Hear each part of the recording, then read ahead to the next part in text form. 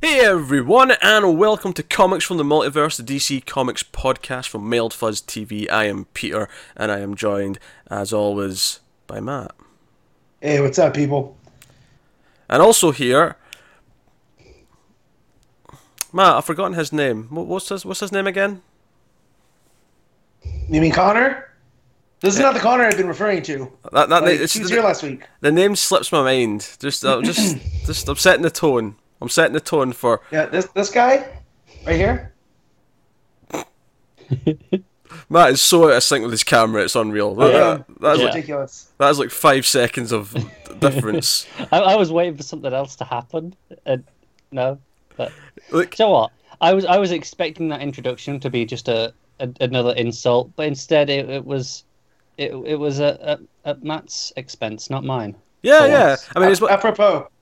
Yeah, it's because I mean it almost sounds insulting that I'm pretending to forget your name, but it's not. It's got nothing to do with Yeah, you. because I know the context as well. It's not actually about me. That's very true. Yeah, but that's Connor, and I'm going to say this might be the best episode of this show ever, because when we get to Detective Comics this week, oh boy, I am going to bask. I am going to bask in it. Oh yes. So we talk about DC Comics. This guy. Yeah, so the books we're going to talk about this week on the show are Dark Knight's Metal #3, we got Detective Comics 966, Action Comics 989, Wonder Woman 32, The Flash 32, Mr. Miracle #3, Supergirl 14, and New Superman #16. We mentioned a few weeks ago that we'd be trimming a couple of books from week 2, just because there's too many books on week 2, we want to get the length of the show down a little bit. That said, I still plan on reading the other books that I normally talk about on this week, but I haven't got to them yet because when I didn't have the deadline, I didn't feel the need to squeeze them in beforehand. Huh? See how that works? That's weird. Oh, Matt's in sync. Whoa, that was almost weird. I was almost used to the mouth not moving as he talked. So now I can point like this to Connor, and it works. Yes. Yeah. Whoa, technology. Pretty sure my computer's been taken over by the murder machine. Very possible. Very possible. So a little update. I have a button now. David Shaw, our patron, who made the buttons, made me a button. This is news to me. I assume this is news to Matt as well. Oh yeah, I've not. Now It's kept this quiet. The audio. Yeah, but he gets to push the button. This is like I have a button that lets me zap myself, but I'm never gonna push it. I think when we tell him he has to put the button on, then he has to go. All right, fine. Well, yeah, for the audio listeners, because they never get to see the effect of this, we kind of need to have them. They need to have a sound effect as well, just so the audio people get the benefit of them. But the buttons that we talk about are basically, when Connor's annoying me, I'll press the Connor button, and on the video version, it comes up saying "I heart Red Hood." It's glorious over his face. It's beautiful. It's not really on my face. It's off to the side. I was ballparking it. Stop. Give him time; it'll show up over your face. Oh yeah, I will try. I'll motion track it to your face if you want me to. So anyway, I have a button now, and my button as follows. It's funny because it's true. And I know that it says something under that, but it looks like it's just part of your bookshelf. So I'm not gonna lie. It does, yeah. I'm not gonna lie. I might have very, very specifically chosen that location so that you could make out that word a bit better. Make sure there's light bit underneath just so you can make out that final word. So for the audio people, what it says is "I love Dick," and then in very small text underneath that it says Grayson. But yeah, so I have a button now. So we're all equals. We all have buttons. We don't have to update my button. Thank you, David. If you would be so kind. What? You mean like this? Well done. Well done. I was going to save that for when we talked about the book, but the fact that you actually asked for a new button, it was just too good not to use it at this moment. Yeah, that's well done. Oh man, you can leave it up the whole time. I mean, just let's get it off my face a little, but yeah, because I am stoked. For the audio folk, his new button now says they finally wrote a comic book about my imaginary friend Connor Kent. Kind of. Not just my imaginary friend, but another character's imaginary friend. Who, things, aside, is like a legit character. So, this gives credibility, finally. A legit... unlike those illegitimate characters that we keep talking about. So that's everything's coming up this week. Big books talking about metal. Coming up, Millhouse.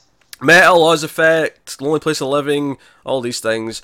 A couple of quick tidbits of news, which I didn't even bother writing down. I'm just going to do them from memory because I thought, I'll mention them. He's going to mess one of these up. Probably.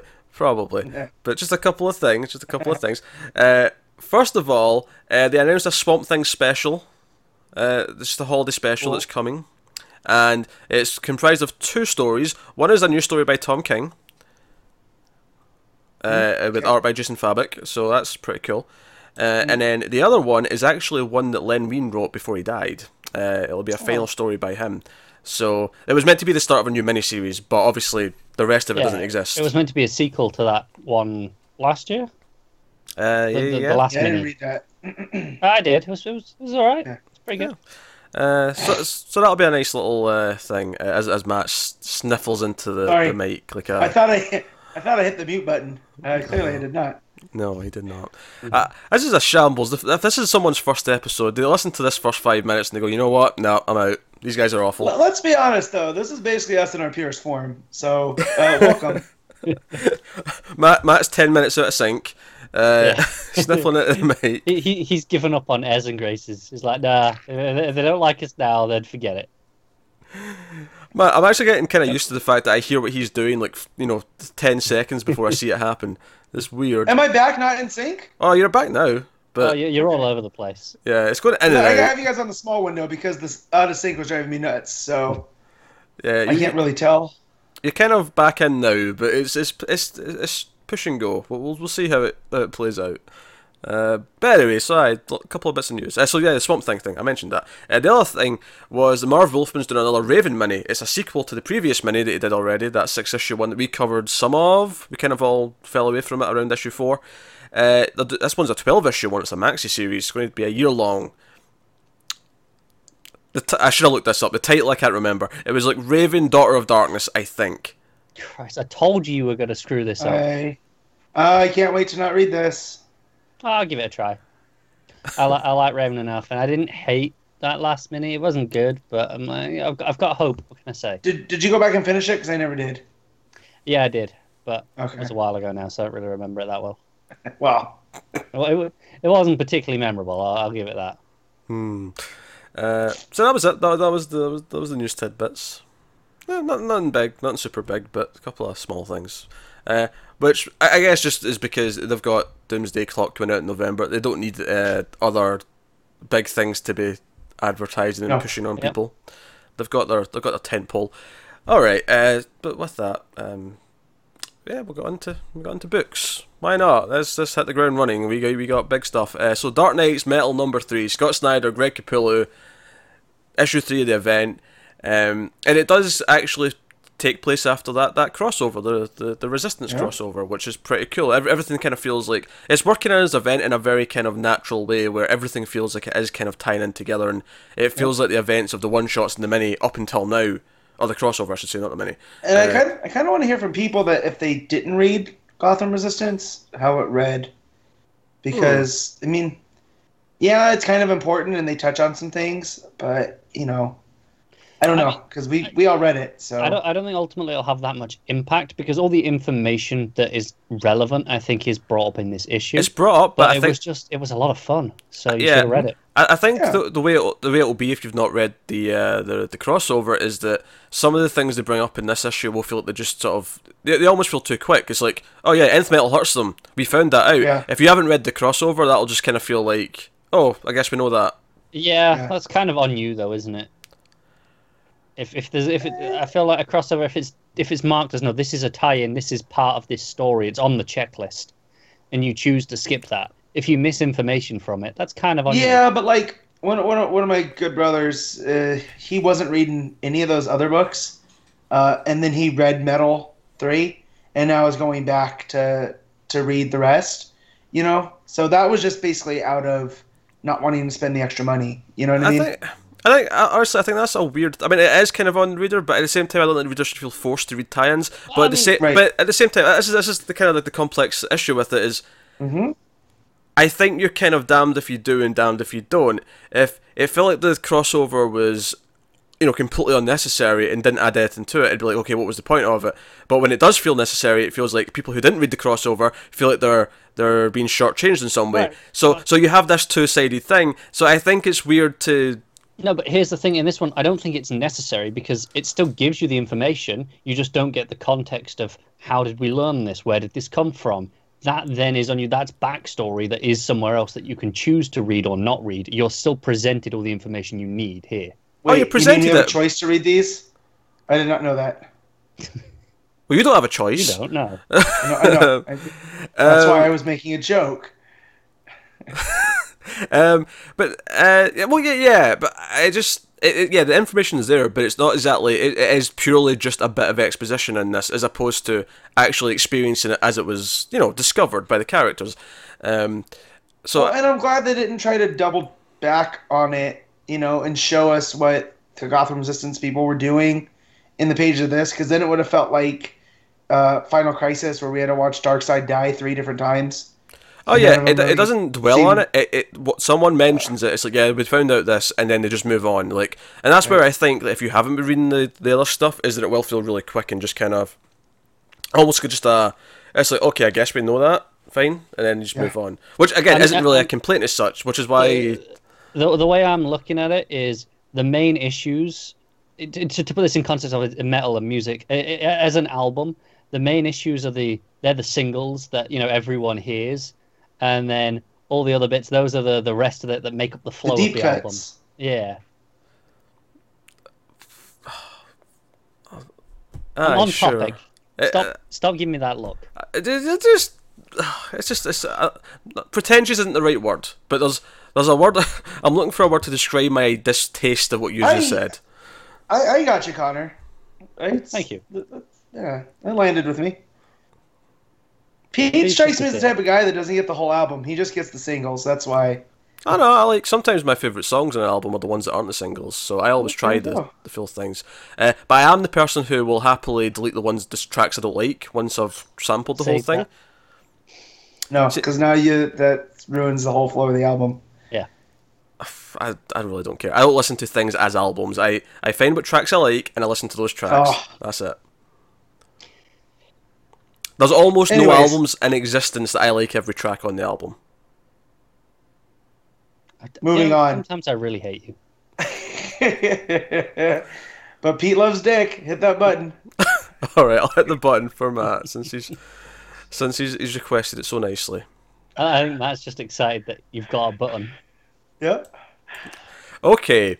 So what actually happened? What happens in Metal 3 besides the Gotham Resistance, share that they can become Nth Metal? Basically everything we've been hinting at in the one-shots and Resistance as well for the last 3 or 4 weeks, where Fate's been showing up and grabbing the heroes and taking them, out of protection. We actually see where they're going. They've been going to the Oblivion Bar, where Fate and the other Nth Metal connected, heroes, him and Plastic Man and who's the other one? There was 3.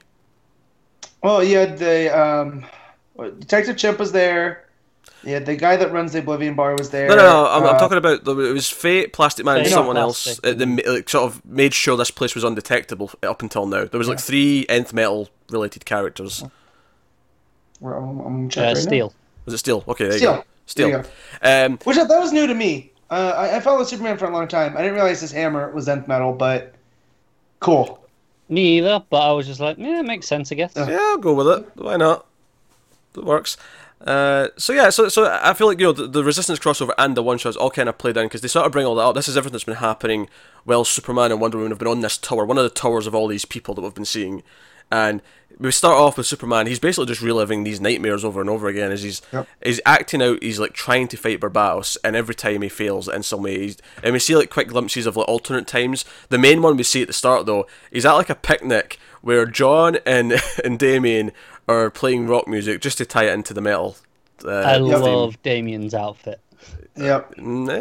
So good. I mean, yeah, but I also love John's because it's so grunge. Yeah, no, that's true.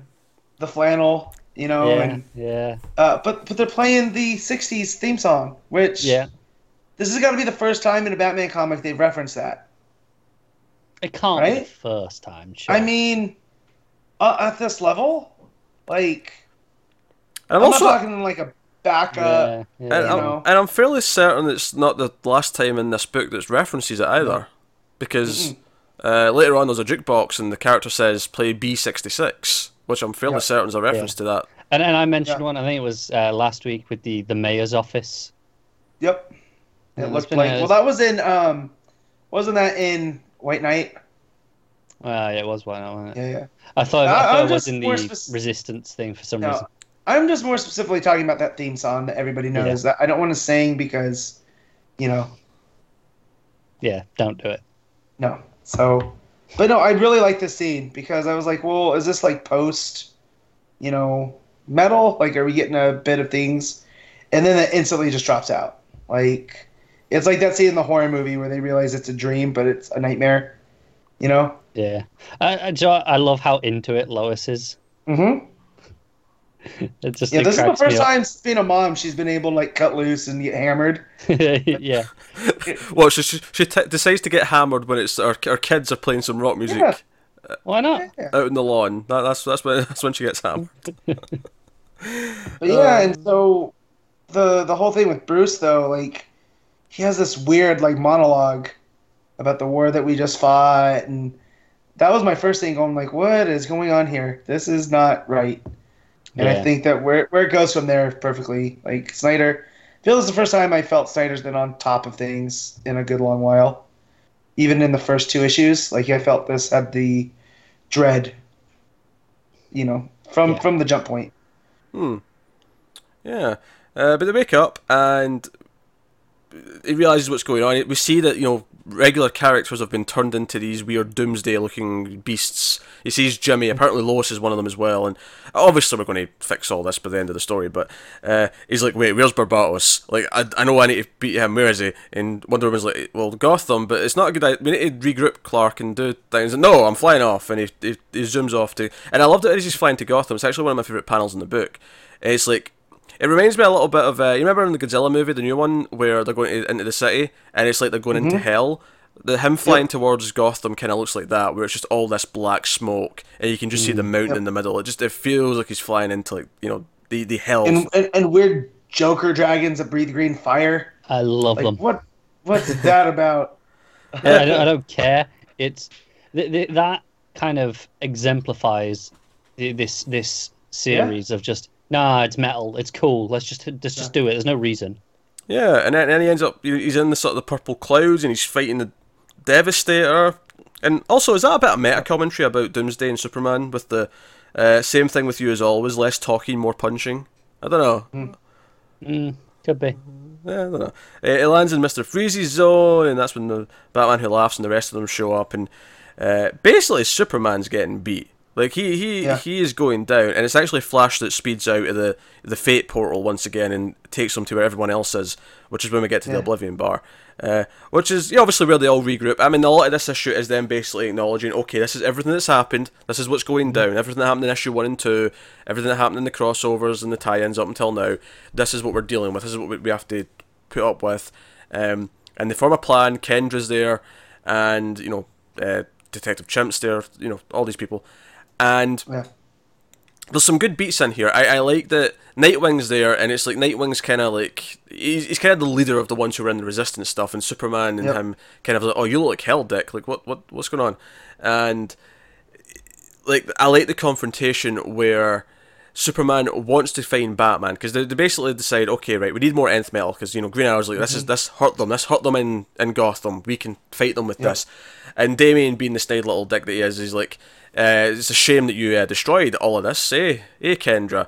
He's like, well, that's not entirely true. There's some still on Earth. Some of these metals are still around, and they trace them to 4 locations. 3 at first, and then they discover a 4th.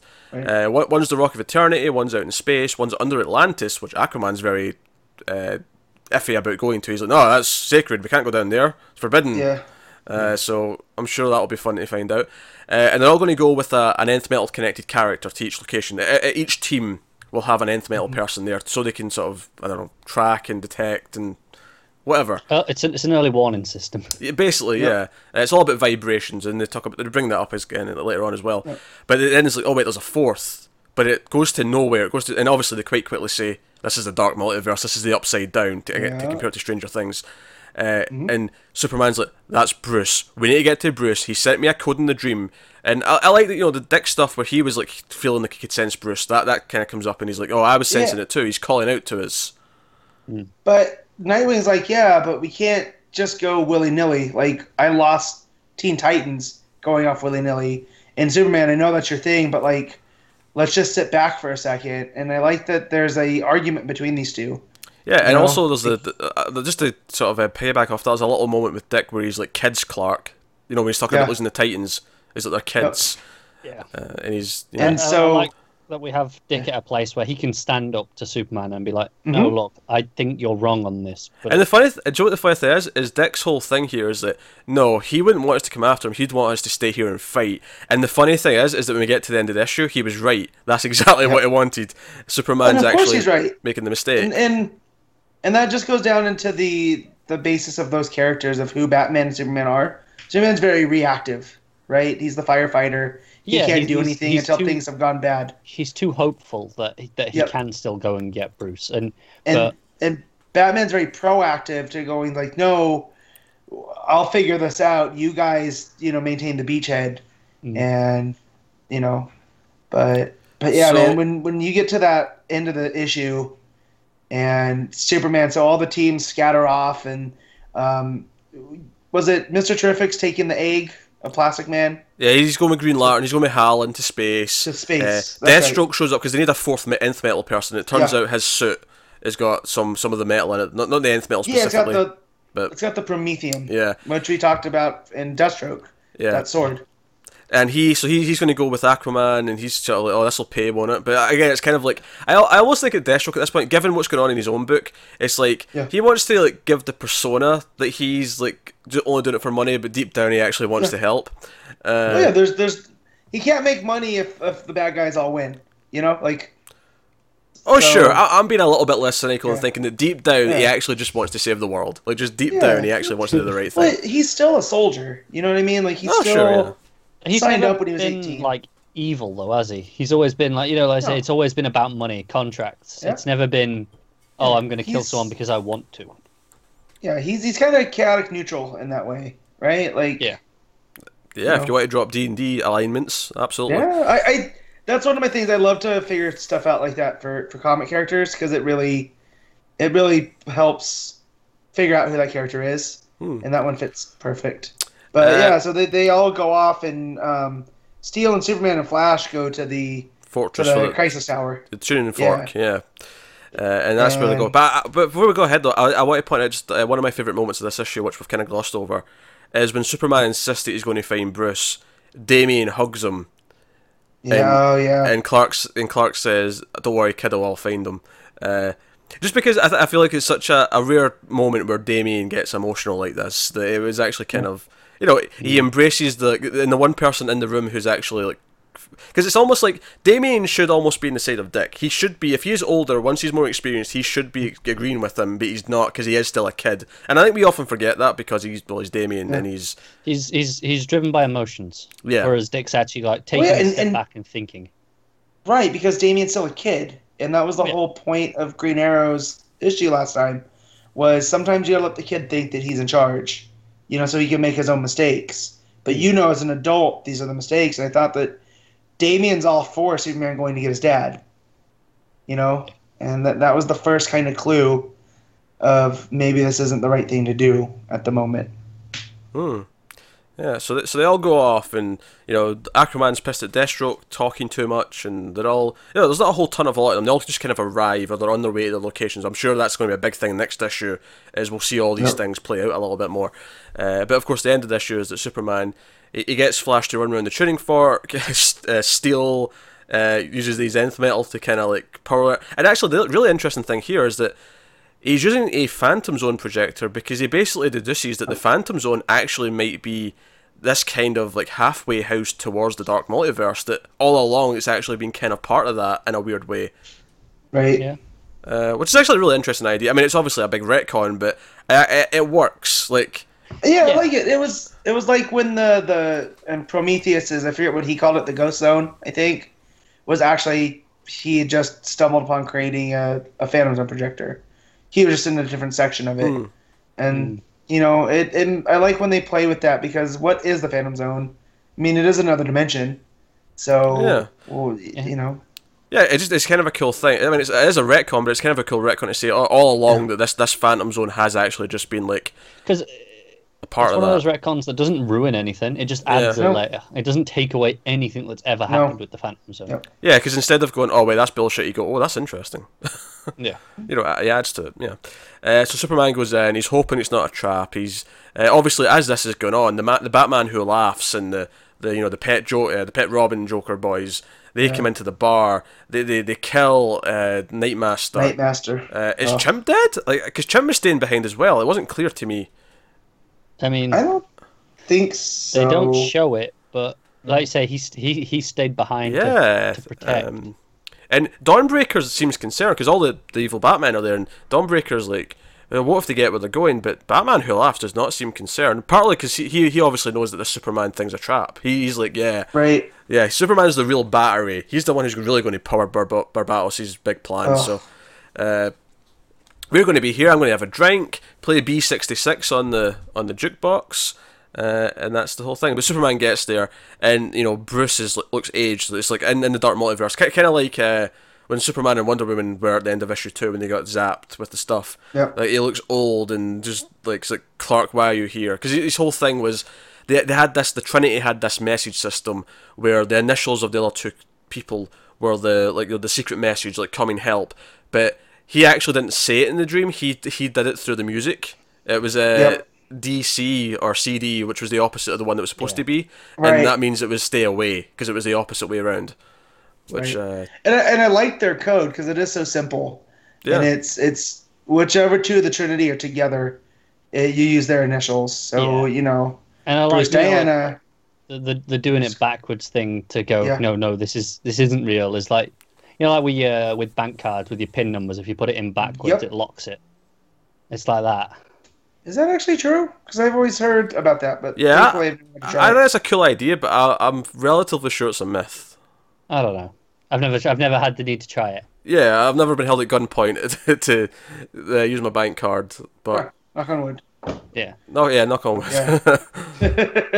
But no, I like that, and I like that it was through the music too, and through the chords. It was chords D and C, Yeah. you know, which are pretty simple chords, even as far as I got in my musical knowledge. You know, Yep.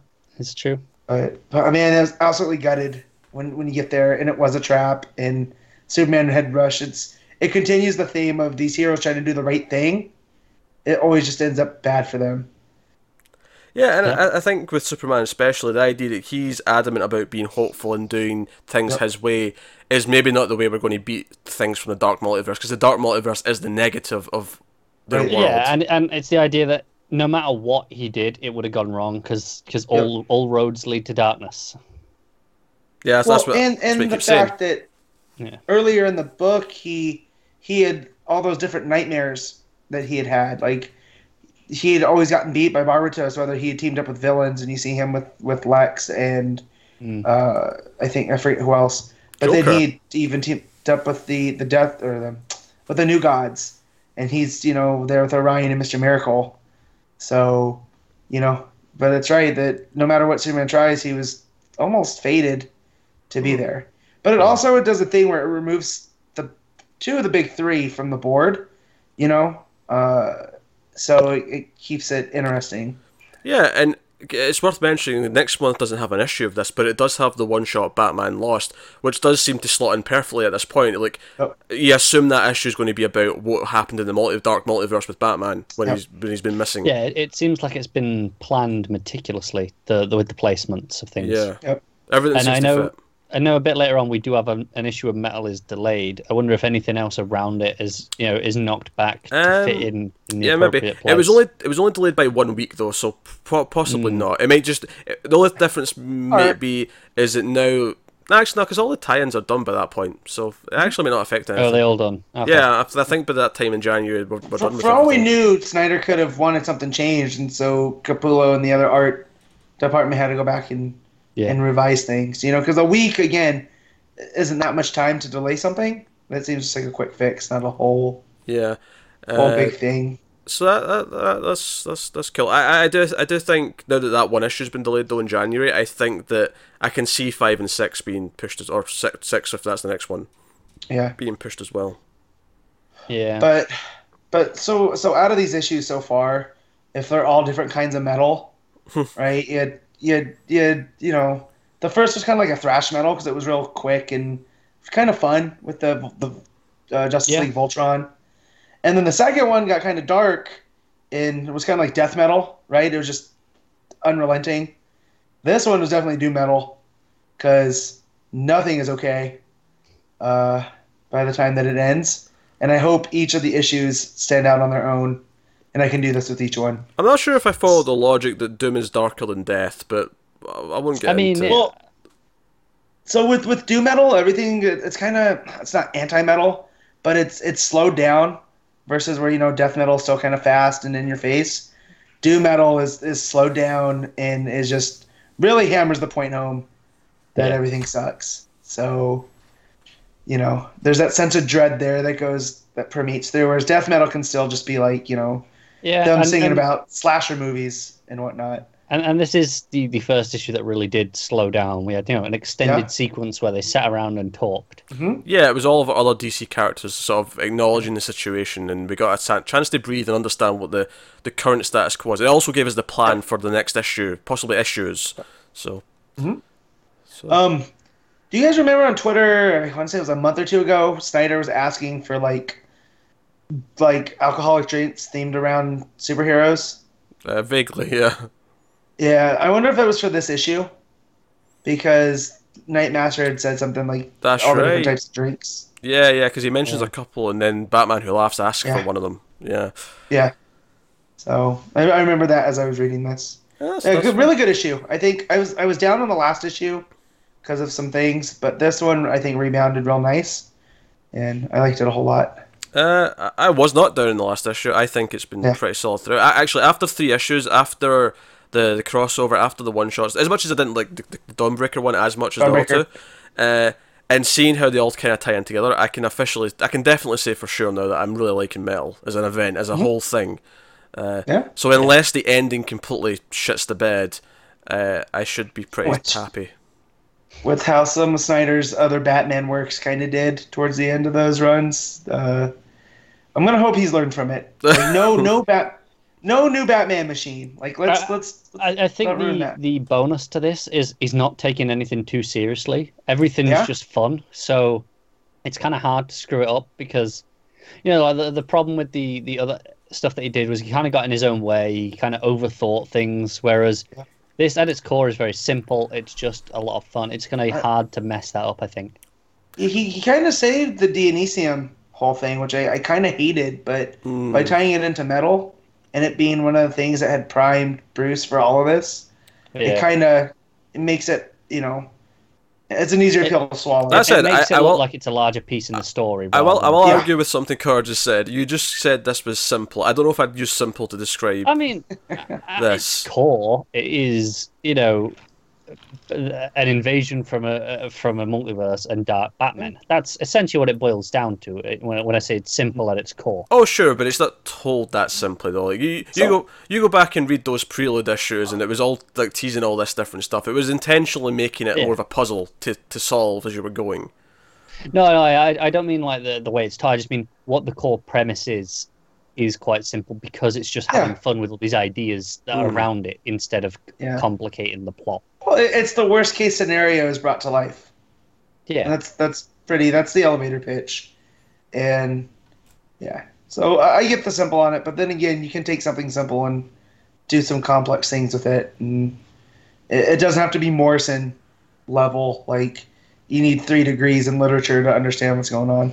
One last thing I want to bring up about this issue is when Batman Who Laughs is talking about the Dark Batman and the Dark Worlds, and when he's talking to Superman, He says, in our worlds, we have killed you. Every one of us has killed our Superman.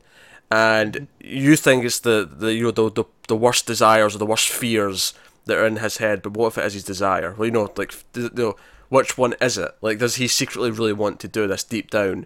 And like all these worlds are where he got to. Now, obviously, we don't think it is, but I think the idea of him poking at that idea is pretty fascinating. Yeah, definitely. So, no, that was cool. Alright, so that'll take us on to our next book, which is Detective Comics 966. And we have James Tynion IV writing, Eddie Barrows on art. And so, before we get into this issue, can I just make a little thing from last issue, because I wasn't here? But, and special, it was just about special treatment. No, okay, on you go. Just the overall thing is, it's to do with the future Batman actually refers to the Batman of tomorrow. Mm-hmm. And I don't know, maybe you guys mentioned this, but it's the upcoming, the Superman Super Sons crossover, and that was the Batman of tomorrow, and we kind of went, oh, it's going to be Damian. And I'm wondering, if it's this guy, it could be. Although I don't, that feels like weird to have it in that story specifically. Then, since it seems like. But then again, it was just the way they specifically said the Batman of tomorrow in both of them. That's true. Well, we thought that was a reference to the old Titans of Tomorrow, which is played it with. Which this still kind of references. It does. Yeah. It does. Man, I'm excited. So if you've been following our show for a while, specifically since Superman Reborn, yep, you'll be aware of a running joke that we have on this show. Because in Superman Reborn, it kind of recapped the story of the death and return of Superman, and it did it was like 1 or 2 panels dedicated to the reign of the Supermen, the sort of replacements, which traditionally in the original story had 4, but in this retelling there was only 3. There was one missing. That one, of course, was some character that Matt made up in the last little while. But no, right. So the 4th one was originally Connor the Metropolis Kid, Superboy. Yeah. Later, given Connor Kent. Yeah, as a proper name. And then later on, of course, he became the Superboy that everyone kind of remembers with these T-shirt and jeans and all that jazz. So he was missing, and ever since then, because that annoyed Matt so much, ever since then, every time he's brought him up, I have jokingly went, "Who?" And I have played along with this idea that he never existed. I have played into the continuity. And we had this teased last week. We actually, I think it was the middle of the show last week where we got the tweet. It was towards the end, the breaking news. We heard that Tynion at New York Comic Con is implied that if you want to know about Connor Kent, the next issue 966, that's the one you want to be reading. And it's like, okay, is that? Okay, yeah. So lo and behold, I read this Detective Comics issue 966. And I don't think I could have ever predicted, and I'll basically be honest, I kind of want a co-writer credit for this issue. At least a special thanks. Yeah, because you get to a page later on in the issue where the older Tim, who's the Batman, the sort of the darker Batman from the future, he says to young Tim, or Tim from present day, he says, "And say sorry to Connor, that wound'll never heal, so heal it quick." And Tim, or young Tim, says, "Who the hell is Connor?" I don't think I've ever laughed as much in my life that I did at that page. So, this is my first read of the week. Like, as soon as I got it, I could not wait, right? I got to that page and went, "Pete, let me know when you read Tech, please." And I imagined him having, in Home Alone 2, where Tim Curry finds out that the credit card is stolen, and he has the smile that's like the Grinch. That's how I imagine Pete going, "Oh boy." But that said, I had some other friends who don't understand my fascination with Connor Kent, but this friend in particular loves Jason Todd. Yeah. Connor? And he's just like, no, not in the fun button way. Who actually thinks he's the best Robin, and all of this, like, it's ridiculous. He's just like, I just don't get it. He's mentioned one time, and he shows up in a background panel. I don't know why you're losing your mind. It's just like the fact that since Reborn, I've been like, where's he at? This is BS. It's kind of been like it was Stephanie Brown and Wally West, kind of all over again. But we got them back in Rebirth. And so the fact that I don't know if it was, if this is Tinian's plan all along, if this was from people like myself that are like, where's Connor? The fact that it was just even addressed was enough for me. Like, we can go another year without Connor, and I'm fine. Obviously, there's a teaser. Because it's... At the start of the issue, we see a little bit of what this Dark Batman, Tim Batman future's like. Commissioner Renee Montoya's after him, and he's killing Anarchy, and Connor calls him. He's the Superman in this team of Titans. So we get a little cameo there. And, I almost thought, oh, that was it. That was the mention that we were going to get. It was just this little teaser. That must be Connor. Small question. This little opening segment, is this the same thing that we got in Batwoman? Yeah. Yes. Absolutely. No doubt. It's because it's the fact that he stepped foot on the Narrows to take out Anarchy, and that broke the truce. So that's why they're coming after him. And even just the fact that Batwoman issue said this story picks up in Detective Comics later. Yep. It was like... I was just wondering, because obviously this was it's a different timeline now, whereas the Batwoman one seemed like, okay, this could be our timeline in the future, whereas this one very clearly isn't. Which just tells me that Batwoman timeline isn't our time. It's this timeline that this comes from, which I think is fascinating. But yeah, but then when he gets this, we'll get to how they break out of the prison and all that, because they get out by the end, and that's when this scene happens where he mentions Connor. I think this works in a lot of ways. It works because we might not actually see him for a long time, maybe not until after Doomsday Clock or whatever, but the fact that it's been brought up in a way that's saying no, he did exist. This Tim remembers him, and our Tim doesn't. It reminds me a lot of Flash and Wally West, in Rebirth, where Barry didn't know who he was until he remembered that spark, and he's like, "Wait, Wally, I'm so sorry."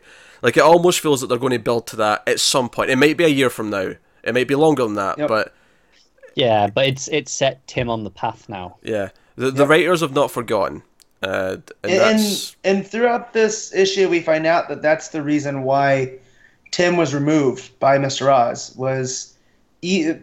whether it was Tim in the future or Tim in the present, he's smart enough to piece things together.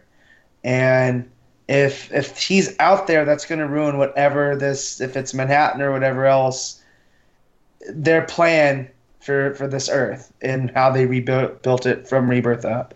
So everything worked together perfectly. Like, I didn't feel like this was just like gratuitous, just like, oh, hey, remember the Teen Titans of the early 2000s? It actually has a meaning that Earth still is not right. Yeah, we have Wally back. There's still things that are off. Yeah, it's still tying back into that. Someone's messed with time. Things have changed. They're still not fixed. Yeah, we have characters back, but even then, Wally still knows that time's been altered, and he's not quite the Wally he was. Like, we have all these things. This is hitting us back again. And it's kind of nice timing, because it's like right before Doomsday Clock. This is, we're getting right to that story now. So here's a reminder. Here's things aren't still quite right. Here's another thing that might be fixed, along with the JSA, along with the Legion, along with all these things that have been missing. Like, this is something else that could be fixed. I think it's just one of those things that says, yeah, look, when we left that out, it was intentional, because they've not even addressed it up to this point. Mm.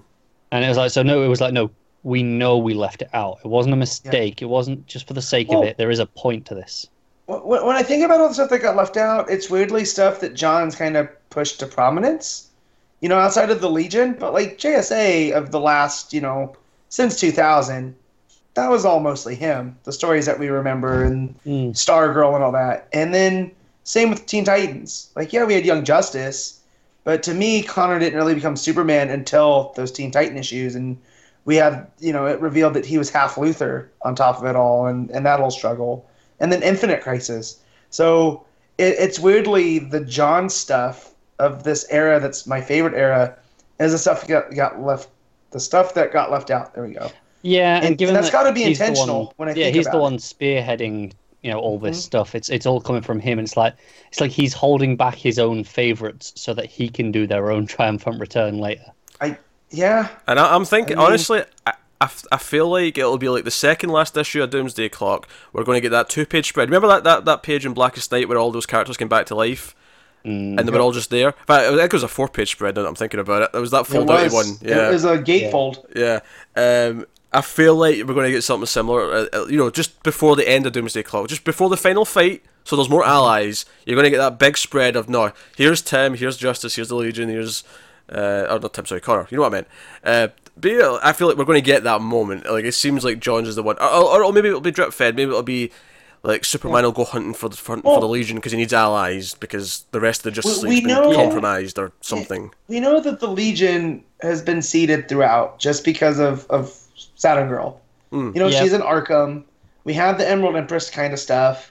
And also, when I talked to Fabik at the con that was here back in June, he had drawn a completely different opening to what was the story that he had just did? The Button. The Button. It was a completely different introduction to her. It wasn't the hockey thing. And then he said that somebody liked that so much that they were going to use it for something else later. So, I mean, the fact that I feel like they're just, like Pete's onto something. Like, they're all going to come back in these big triumphant ways because they're so important to... I can see it individually because, like you say, there's enough there that they go, okay, we can find the Legion. There's enough breadcrumbs. We can get to the JSA because we had the moment with Jay, and we can kind of go, okay, we can piece through to that. Well, not just Jay. I remember Johnny Layton back in... Yeah, but none of the other characters have seen that. Oh, sure, but I just mean in the sense that they've CD'd that, there's one of them's there, and is like, this isn't right. Yeah, no, I meant literally in the sense that our characters are already somewhat on the trail of these others, because events have put them onto that. Sure. And by that point, maybe Connor is towards the end, because that's when just other anomalies that should exist that they didn't know about come back. Yeah, because like, in the same way that we've got, Barry and Bruce looking into Jay, and now we'll have Tim looking into Connor. Yes. And there's that whole lost generation of Young Justice between Cassie, Bart, Tim, and Connor that's there too. So I kind of feel bad that Tim's got to do this on his own. But, he's got Stephanie back, I guess, maybe. Do you know, actually, I saw... I think there was a series that was planned just before New 52 started. There was a new Young Justice or Teen Titans book, and it had Stephanie Brown, the team, with Tim, and it had Miss Martian on it. It looked like a really fun team. Yeah. And I didn't know about it before I saw it this week, and I was like, oh man, I kind of wish that happened. It looked really good. And that's the other thing, is that they're bringing Young Justice back, right, on Netflix? No, it's on their own service. Netflix. It's on their own service? Okay, so they're bringing all that back too, and, I just feel like there's synergy there, and it's all building, and I can finally not feel like the crazy man yelling on the corner about Connor Kent, because DC's finally addressed it in the way that they addressed the Legion and even Wally West. I'll tell you this right now, Matt. The joke was, I was going to stop making my joke after this issue before I read it, but now it lives. Now it's been renewed for at least until he shows up, until he is back. This joke does not die. Our in-joke has become DC continuity. Think about that. And now I'm not going to be as upset, because, again, they've addressed He's got hope now. Suddenly, it was like, Tim Drake says, who the hell's Connor Kent? And suddenly it's okay. Yeah, of course. He's the best Robin. Like, come on. Yeah. But let's talk about the issue, too, because we get on that of... I didn't say the best of the Robins. I said he's the best Robin. Just made it clear. Role. He's the best. Yeah, so the bulk of the issue in terms of action is just they're running away from Doomsday and blocking him behind doors and stuff. And that gun, man. Like, that gun, like, this Batman of Tomorrow is the ultimate because Batman, but I buy it because it's Tim, and he explains it. He's just like, I knew I was never going to be a good fighter as Bruce or Damian or even Dick, so I've had to improvise in... Everyone on his suit is stuff that can take out anybody at any time. And I'm weirdly okay with it. Usually that's something I would yell about. Yeah, I feel like this is some bias here. This is like, oh, it's not Bruce, so that I'll accept this easier. It really feels that way, Matt. Like, him loading synthetic kryptonite into the gun, I was just like, who does that? Batman doesn't even do that. I actually, obviously doesn't like guns, my favourite thing actually about this is young Tim actually... Him making the hologram of Superman to distract Doomsday to make him run away and chase that. I thought that was a fun little idea. Yeah, and I like that the older Tim's like, I didn't even think of that. It's like, maybe we are a bit different. Yeah, it's interesting. Because I think at that point he theorises that it's just because they've been trapped in this kind of outside of continuity world just now in this prison, that's why they've kind of changed a little bit. Like, that's created some differences. And Tim talks about that. Older Tim, he's like, I remember when I was a little bit younger than you, I met an older version myself, and it shook me to my core to change things. And I don't know if this is the same moment, but it's like an echo. So I like that they're playing with it in that way. Like, what you do in the present can change the future. Yeah, that actually Back to the future. that brings up the ending, because obviously after the Connor revelation, older Tim's like, wait, that can't be. We're from different timelines, and then he figures out, okay, things have changed, but am I still you? And then he cuts he cuts young Tim's arm, and then he looks at his own arm, he's got a scar, so it's still affecting him. He's still, but what he realizes is that time is fluctuating. Time is actually really, it's bendy right now. Like, it can be affected. And that's when he gets the idea to go after the person he blames for sending him on this path. He thinks he can get free of the life that he's led by killing Batwoman, of all things. So clearly that's where we're going. That's where we're going next issue. So that'll be a fascinating turn of events. I'm down for this story. This is fantastic I'm so down. stuff. It's Detective still is like one of my favorite DC books, month in, month out, like every 2 weeks. Yeah, I feel like now it's even more so. I was going through a bit of a lull where it was kind of going, this is good, but it wasn't like, oh, this is one of my favorite books like it was at the start. Me too. But now it's back up there. Yeah, and they play with a lot of what Tim was going through at the beginning, how older Tim's like, yeah, you think that you're leaving, it's going to make things better, but turns out Batman really can't operate without you. And, all of your contingencies to him to work without you is what leads to you becoming me. And so I like that. Like, this whole hopeful life to get out of the superhero game is what leads him to become this ultra-fascist Batman, it's resisting it that turns him to it, which I think is a fascinating idea. I like that theory. As I've made this complaint, I think, before about Detective. This is like my one problem with the book, is that, come on, does every single page need to be a double-page spread?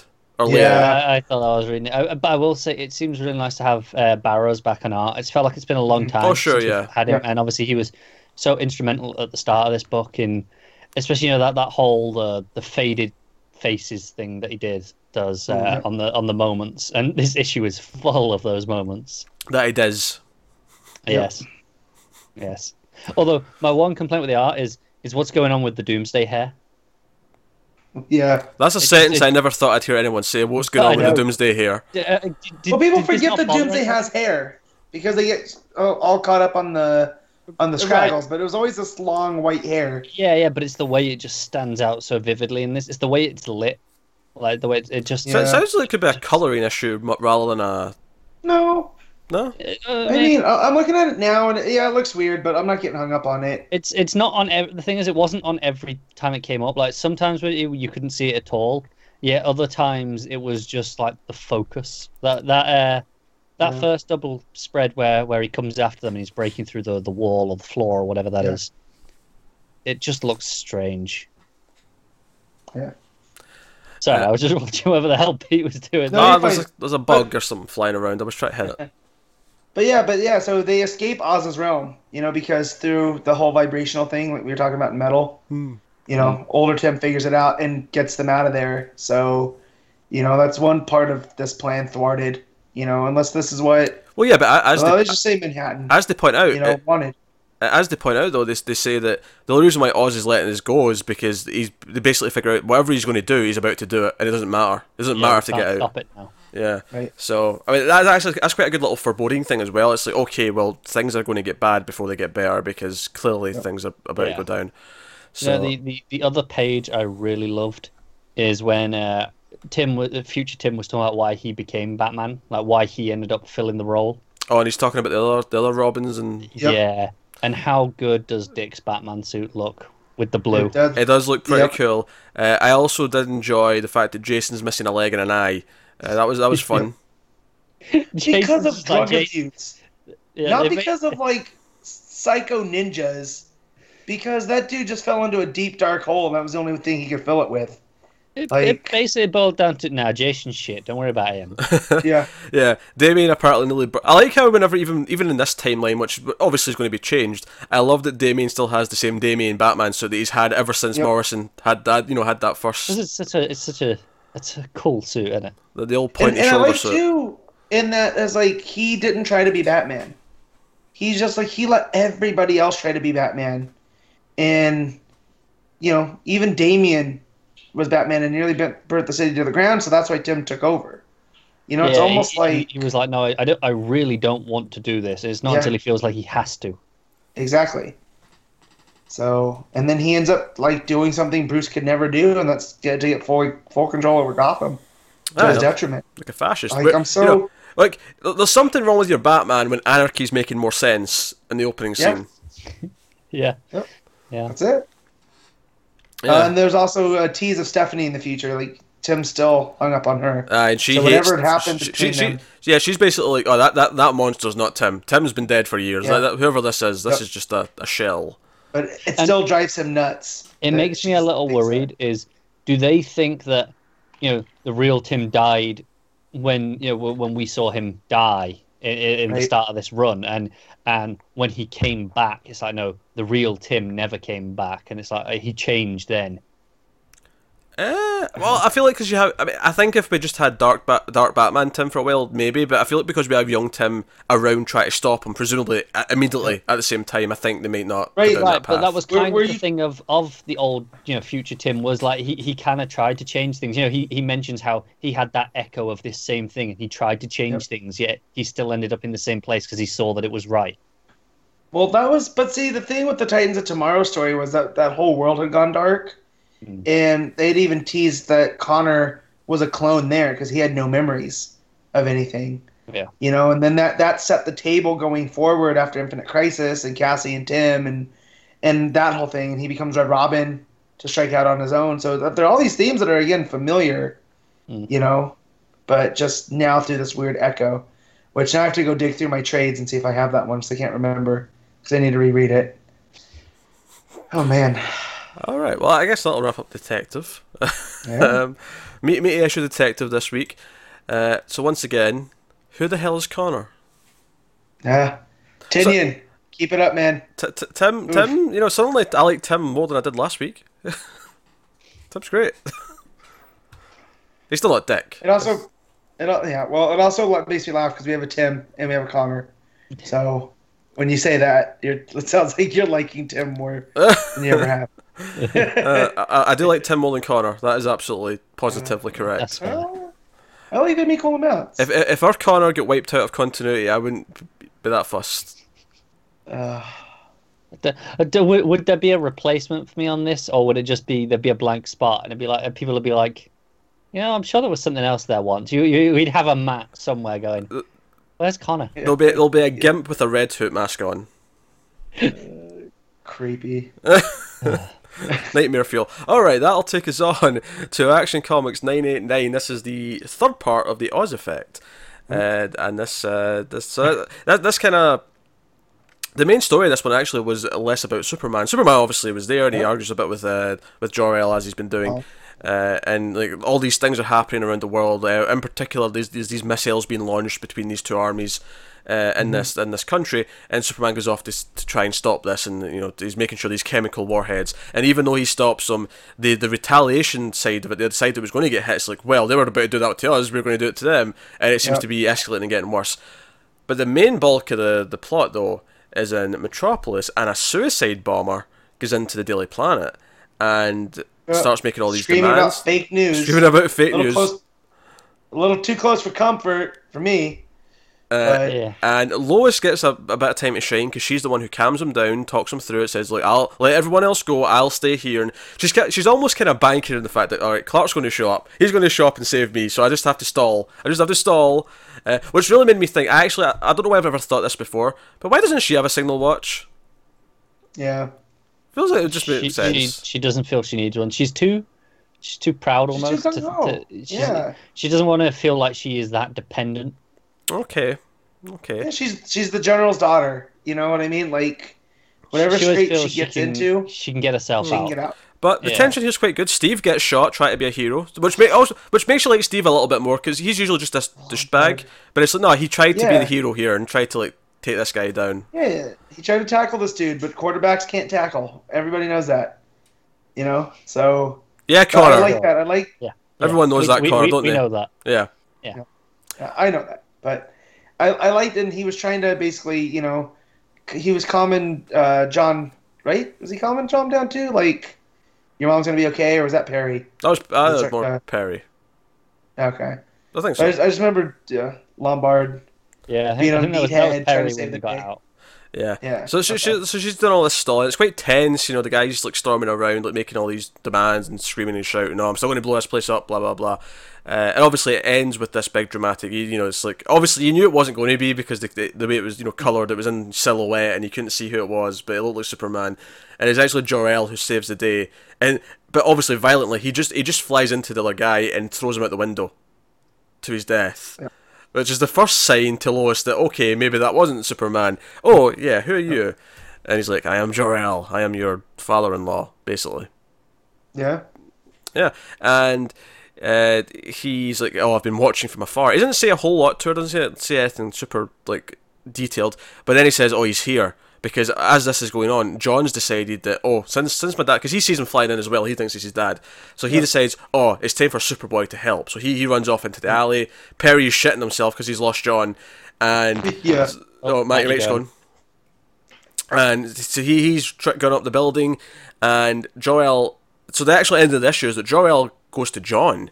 And Jor-El's like, hey, I'm your grandfather. And, you know, this world's quite bad. How do you like it on Earth? How's Earth? It's like, it's okay. What if I told you there's a better place on Earth? And he's like, oh, there's another planet we could go where you won't have to hide who you are. You know, it's not just that little shit Damien from the Bat the Bat family. Yep. You can have people like you that you can talk to.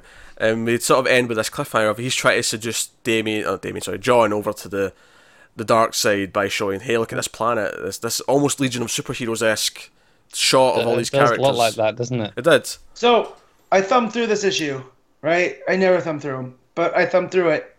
And I get to that last page, and without seeing the context, I dropped it. I was like, no, I can't get 2 in 1 week. There's no way. And then I read it. I was like, yeah, well, it's not the Legion. It's just Legion-esque. So, but I got excited for about 10 minutes. But you know what it is? It's just a hint that John is going to join the Legion one day. Yeah, well, he has to. It's Superboy in the Legion. Exactly. We've had Supergirl in the Legion. We've had Superman in the Legion. And it's time for John to have his, you know, It's got to step up. Yeah. But, you know, let's see, the whole reason that the Legion with Superman was around was because he kind of needed friends. And John has friends. You know, he's got Damien, he's got the Titans. Yeah, but he Until doesn't a have certain any extent. time traveling friends. No. And everyone needs time traveling friends. Exactly. So, but yeah, I still think there's more to Jor-El than Oh yeah, what's going I'm on. expecting a Like- swerve. I am up, and obviously the suicide bomber. We find out that, you know, he even says in front of Lois, Oz told me, like Oz showed me the way. Like Oz is behind this, and the woman who's like sort of like is talking to him before he goes in, she's like doing more stuff for Oz. Like there's people doing things actively for Oz's plan, for Jor-El's plan. Now obviously Lois doesn't know that Jor-El and Oz are the one and the same at this point. Presumably she will find out soon. But yeah, so it makes sense that Jor-El was going to go after John. It actually makes a whole lot of sense that was kind of the path this was going to take. We saw that in the Zod arc when he came and helped out John. Yeah, exactly. 'Cause, he brings that up. He's like, I recognise that voice. You're the one who helped me in that issue. So, not that he said that exact sentence, because that'd be weird if a character said, "Oh, you helped me in that issue." Yeah.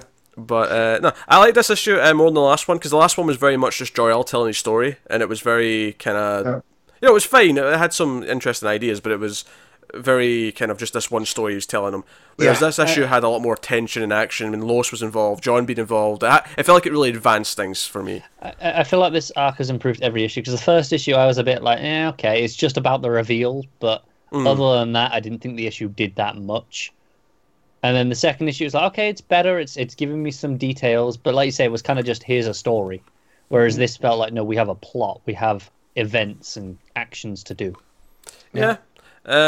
Art was just fine. I wouldn't say I loved it or anything like that. It was kind of serviceable.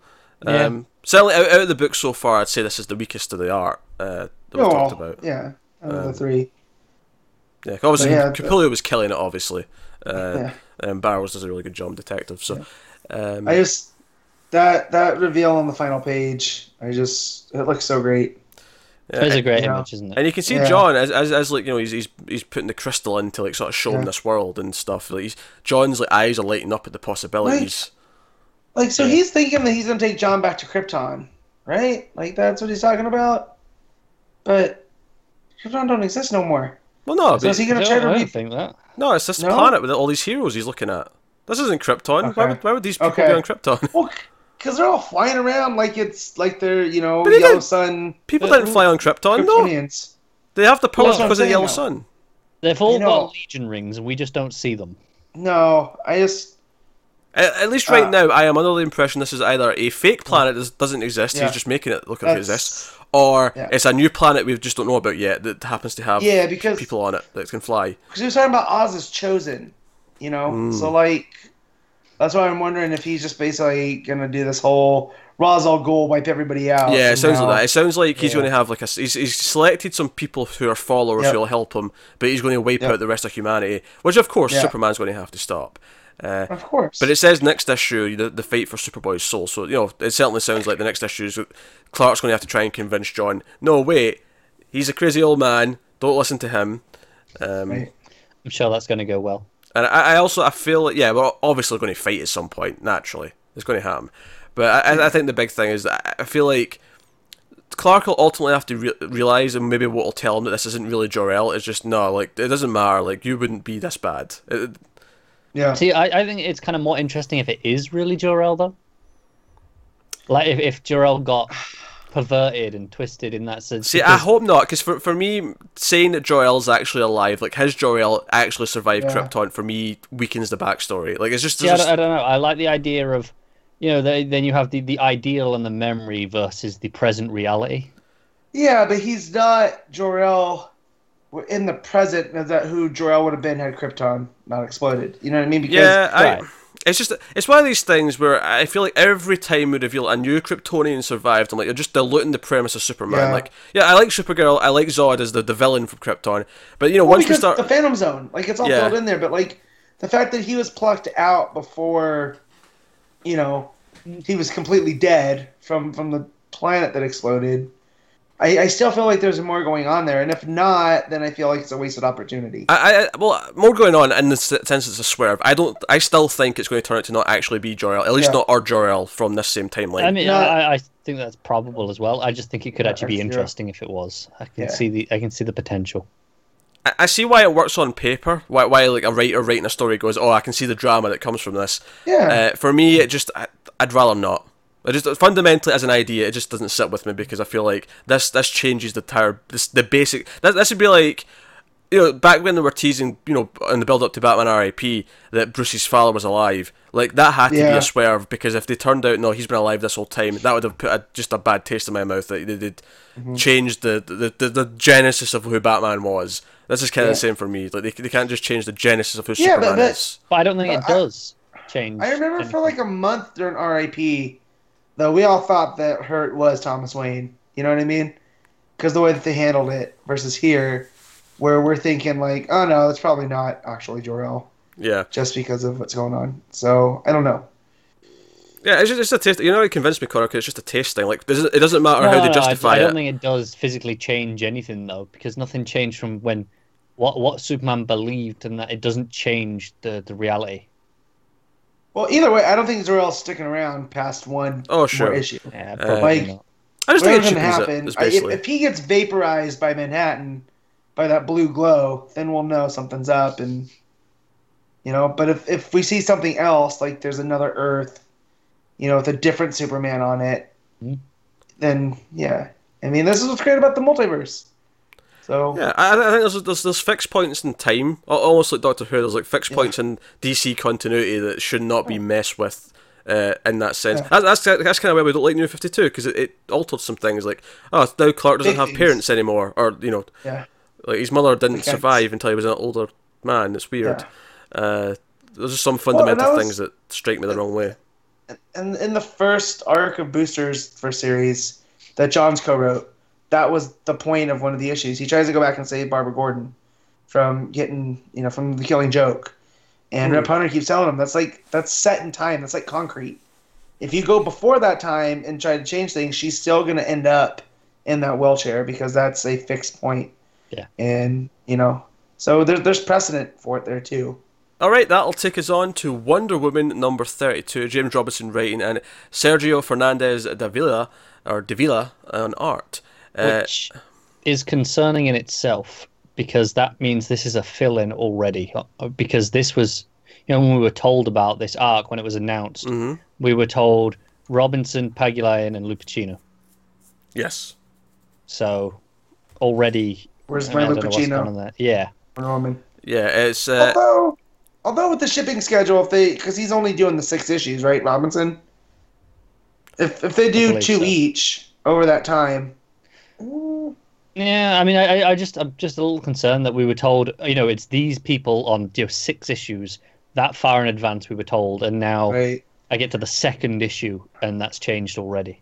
I feel like this is all just covering up plans the Jason changed. reveal Yeah. in Darkseid, and I feel like John's wanted it to be this big story, but then when Rucka came in and did his whole thing with the lies and the truth, it kind of was like, oh well, none of this is really as important anymore.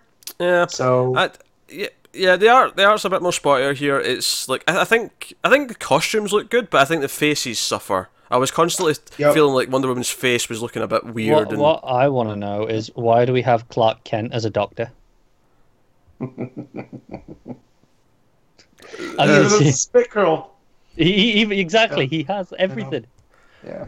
That's a fair thing. This issue was kind of a weird mix for me. I was liking the first chunk of it, the first half. I liked basically everything until she actually went to find the twin brother, and then it kind of dropped for me because the actual twin brother reveal just felt really, I don't know, it's just one of these cheap comic book reveals, and it's like, I don't know, he's been here all this time, being a fisherman, I don't know. Yeah. Well, it really, the whole blood of a god thing, it's seeming like it doesn't mean as much as we thought it would. Like, we got the Hercules, right? He's the Hercules of legend, and we see all of his stuff from all his trials. But this dude is just a fisherman off the coast of Greece, and then there's hundreds of other of Zeus's sons and daughters that have been killed by Darkseid that were just normal people. Yeah, I mean, that plays in quite nicely to the actual Greek mythology stuff, where there were so many of the kids, and some of them were like Hercules. Yep. Some of them, like Dionysus, became gods. Right. Others, nothing. Just led lives. It's going to do this thing, I think, with Wonder Woman, that what makes her so special isn't that she has the Zeus blood, It's the fact that she was raised on Themyscira the way that she was. Do you know, the ending for me, this shouldn't be possible from one page. Just one full page spread of seeing a character for the first time.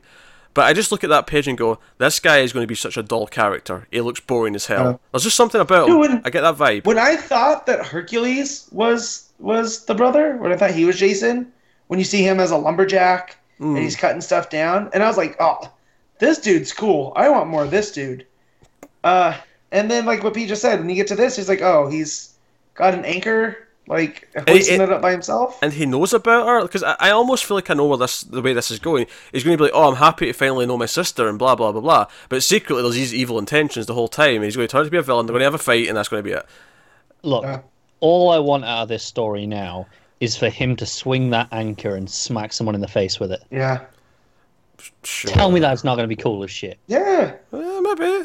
I don't know. I like I agree with everything you say, though. Yeah, I feel like he should have been more. The fact that we get, Wonder Woman coming out to Man's World, I feel like he should, if they want to make him cool, make him the man version of Wonder Woman in the way, he does good in the community. And they still could do that, but right now it just seems like he goes out and fishes every week, brings it back, sells it, and then goes. Because Joe, I think it was just how easy the fit. Because I think I was enjoying the issue. I like the action at the start. I like them discovering all these dead gods, all the sons of Zeus and all that. Because they're rebuilding Darkseid, and they're doing all this stuff. I liked all that stuff. I liked the fight. Steve's got his team there. And by the way, I do know the song that the Scotsman was singing. What was it? It's a song called Loch Lomond. Loch Lomond. Okay. Because he starts off. It's a great whiskey, by the way, Loch Lomond. Oh, is it? You'll take the so high road. Do you guys just go singing that everywhere you go? Is that how you know it? No, it's not like that, but it is played. No, we all whistle Yankee Doodle all the time. You guys seen this one? Yeah. So it's high. Just in case you're curious, the end of the verse that the chorus that he's singing there's. So it's, you'll take the high road, I'll take the low road, and I'll be in Scotland before you. That's the end of that sentence. Just in case you were curious where that went. That's I such a letdown. I figured there'd I'm be so a rhyme, sorry. but no. Okay. All right, fine. Bite my shite. There's definitely something going on with this guy, the lawyer. Like, oh yeah, he's managing Yeah. Hercules' estate. Yeah, well, this is the thing I was about to say is that I was okay with it when she was going to the house and she was reading the letter, because I thought, oh, maybe it's going to play like a mystery where she's going to really have to go hunting for him. It's going to be this, like, you know, who is the son? Like, I almost, that for me is maybe the one thing that would make it interesting and fascinating would be if, oh, she never really can quite find him, or it's going to be really difficult, like, you know, who is he? Is he hiding? Is all these things? Right. And then she just gets to Greece, she goes on, flies over to the ship and it's like, oh, hey, you're my sister. Yeah. It just feels so disingenuous. I don't know. It fell flat for me at the end.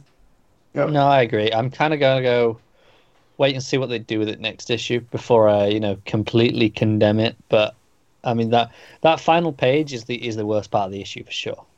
Yeah.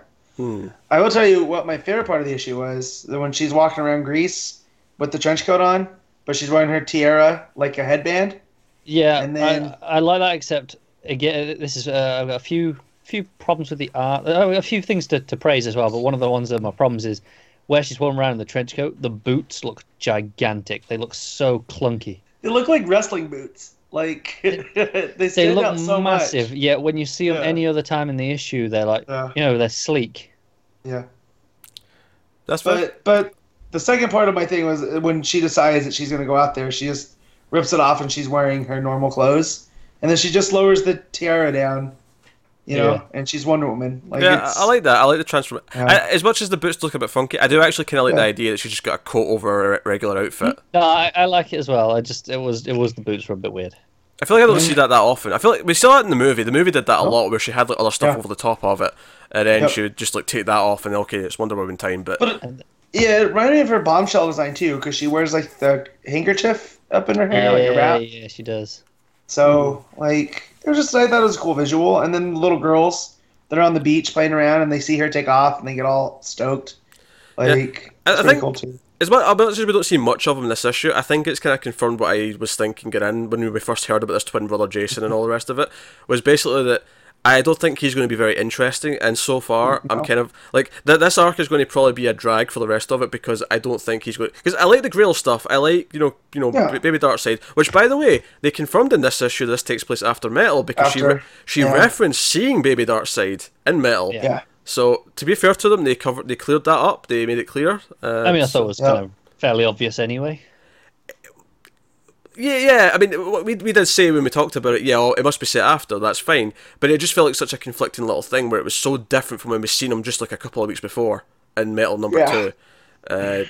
It felt like such an odd moment at the end of that issue of Wonder Woman, just to show us this, like, more adolescent looking dark I get what you're side. saying. I still get Kid Apocalypse vibes. I can't. Yeah, I can still see that. But at least here they addressed it. She actually referenced, no, I saw him, like, not that long ago. So we know Wonder Woman doesn't die in Metal then. Not that I was expecting it, but just in case. No. It's like any other crises. We know things will get back to normal one way or the other. The scars will be emotional, if anything. Yeah. Yeah, that's fair. But yeah, so like some of the action, like some of the mystery building up to it, but then once it actually hit the final like 3 or 4 pages of them in Greece and then the actual brother, I'm not looking forward to this plot. This is going to be like another 3 or 4 issues of probably stuff that I'm not super thrilled about. See, that's the thing. It depends how they treat it. Do they? Yep. Do they treat it as if he is super interesting? Because she doesn't know yet. Like, she doesn't know if he's who he is. It is a mystery to her still. So it depends how they play it. Do they play like we're supposed to really care? Of Wonder Woman having to lose her twin brother. I kind of like that. Like, yeah, I could do more, but like, I got to fish, man. I'll tell you this. It feels like any episode of a TV show that ever did like a plot like this, where there's a character from someone's past who seems important, but you know they're going to be gone by the end of the episode, and they never become interesting for the duration of the whole thing. Yeah, nah, I get you. Do you want an example, Connor? I could give you one from a certain TV show. No, I don't. I don't need you to reference a certain TV Arrow. show. Arrow. No, it's not Arrow. Is it Matt. Arrow? No, it's not It's Arrow. not Arrow. It's a certain hit television show. Yeah, hit television show.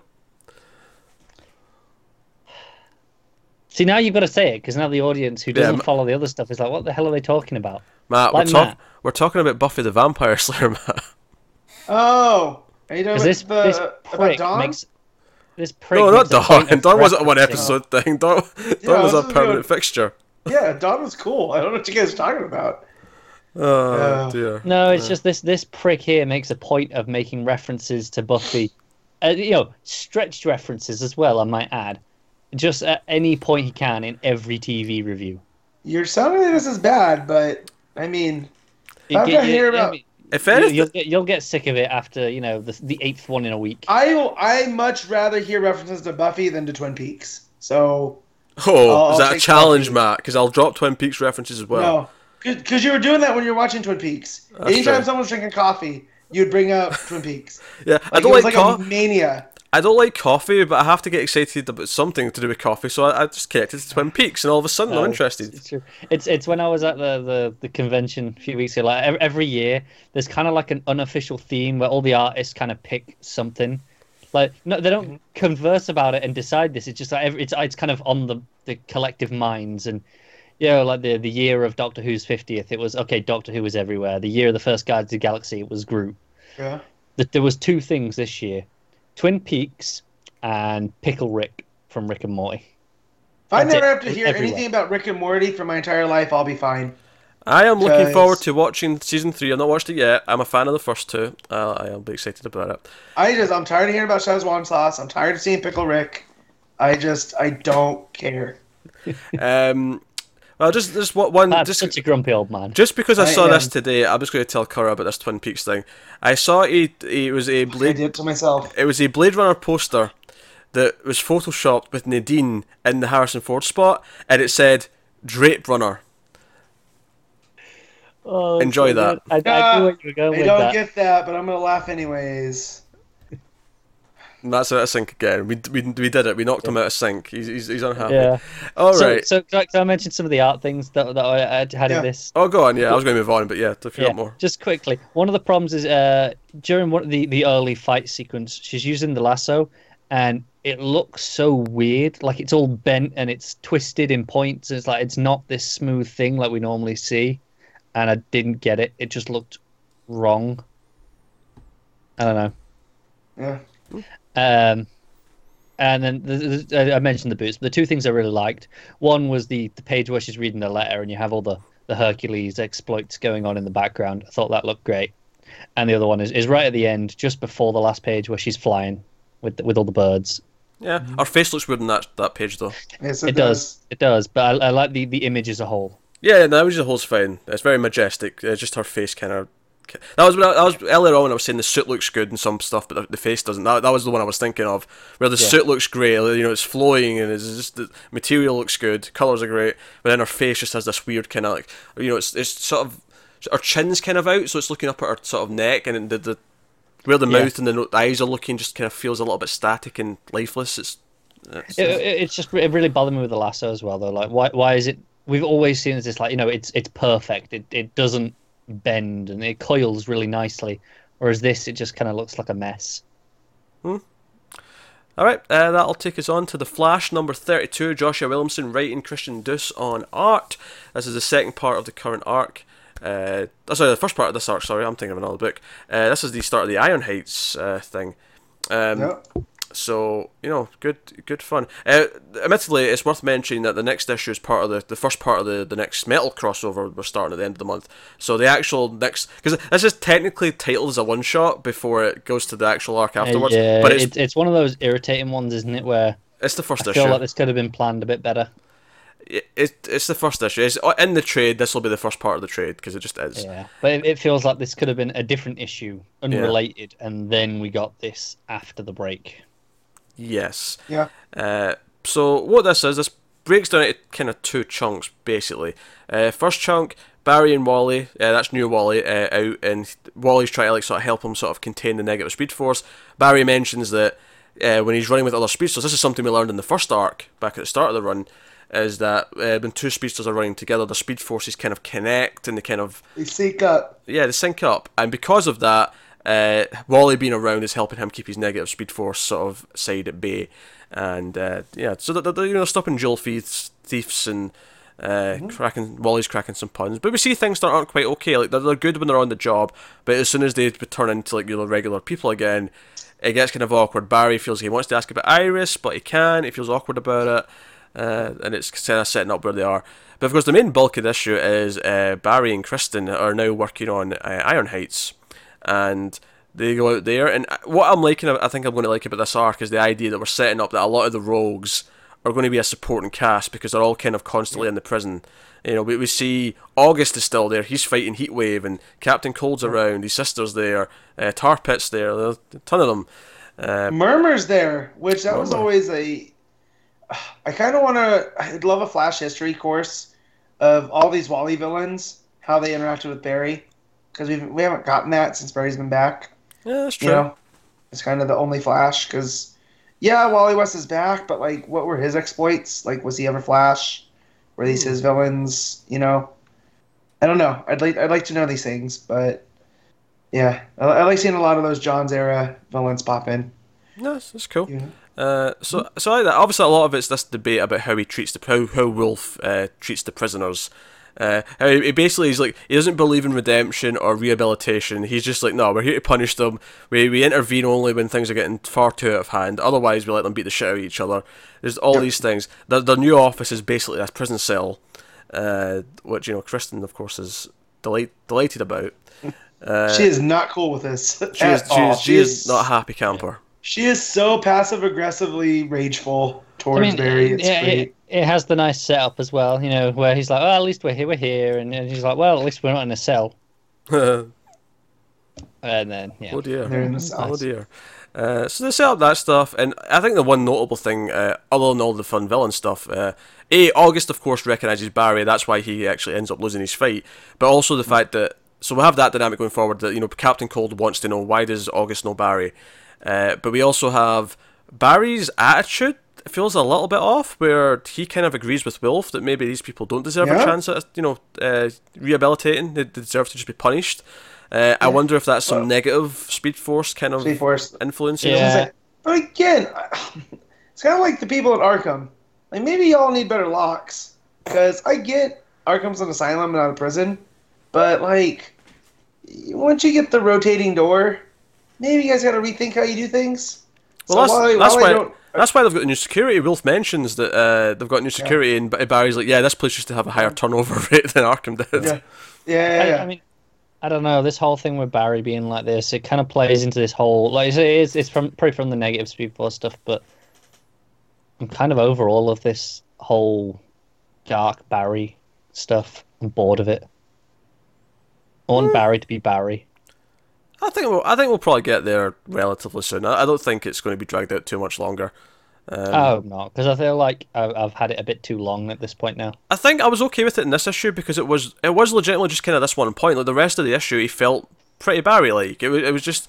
Yeah. See, that's why it stuck out even more, though. It made it more notable to me, because it was like, well, I thought we were kind of over it. I thought he was getting back under control, and then we have this. We're not over it until he's got his regular suit back. That's when we know he's over it. I know. That bright light. And we know that's coming because in Metal, he's got the regular suit. So. Yeah, you could use that as evidence.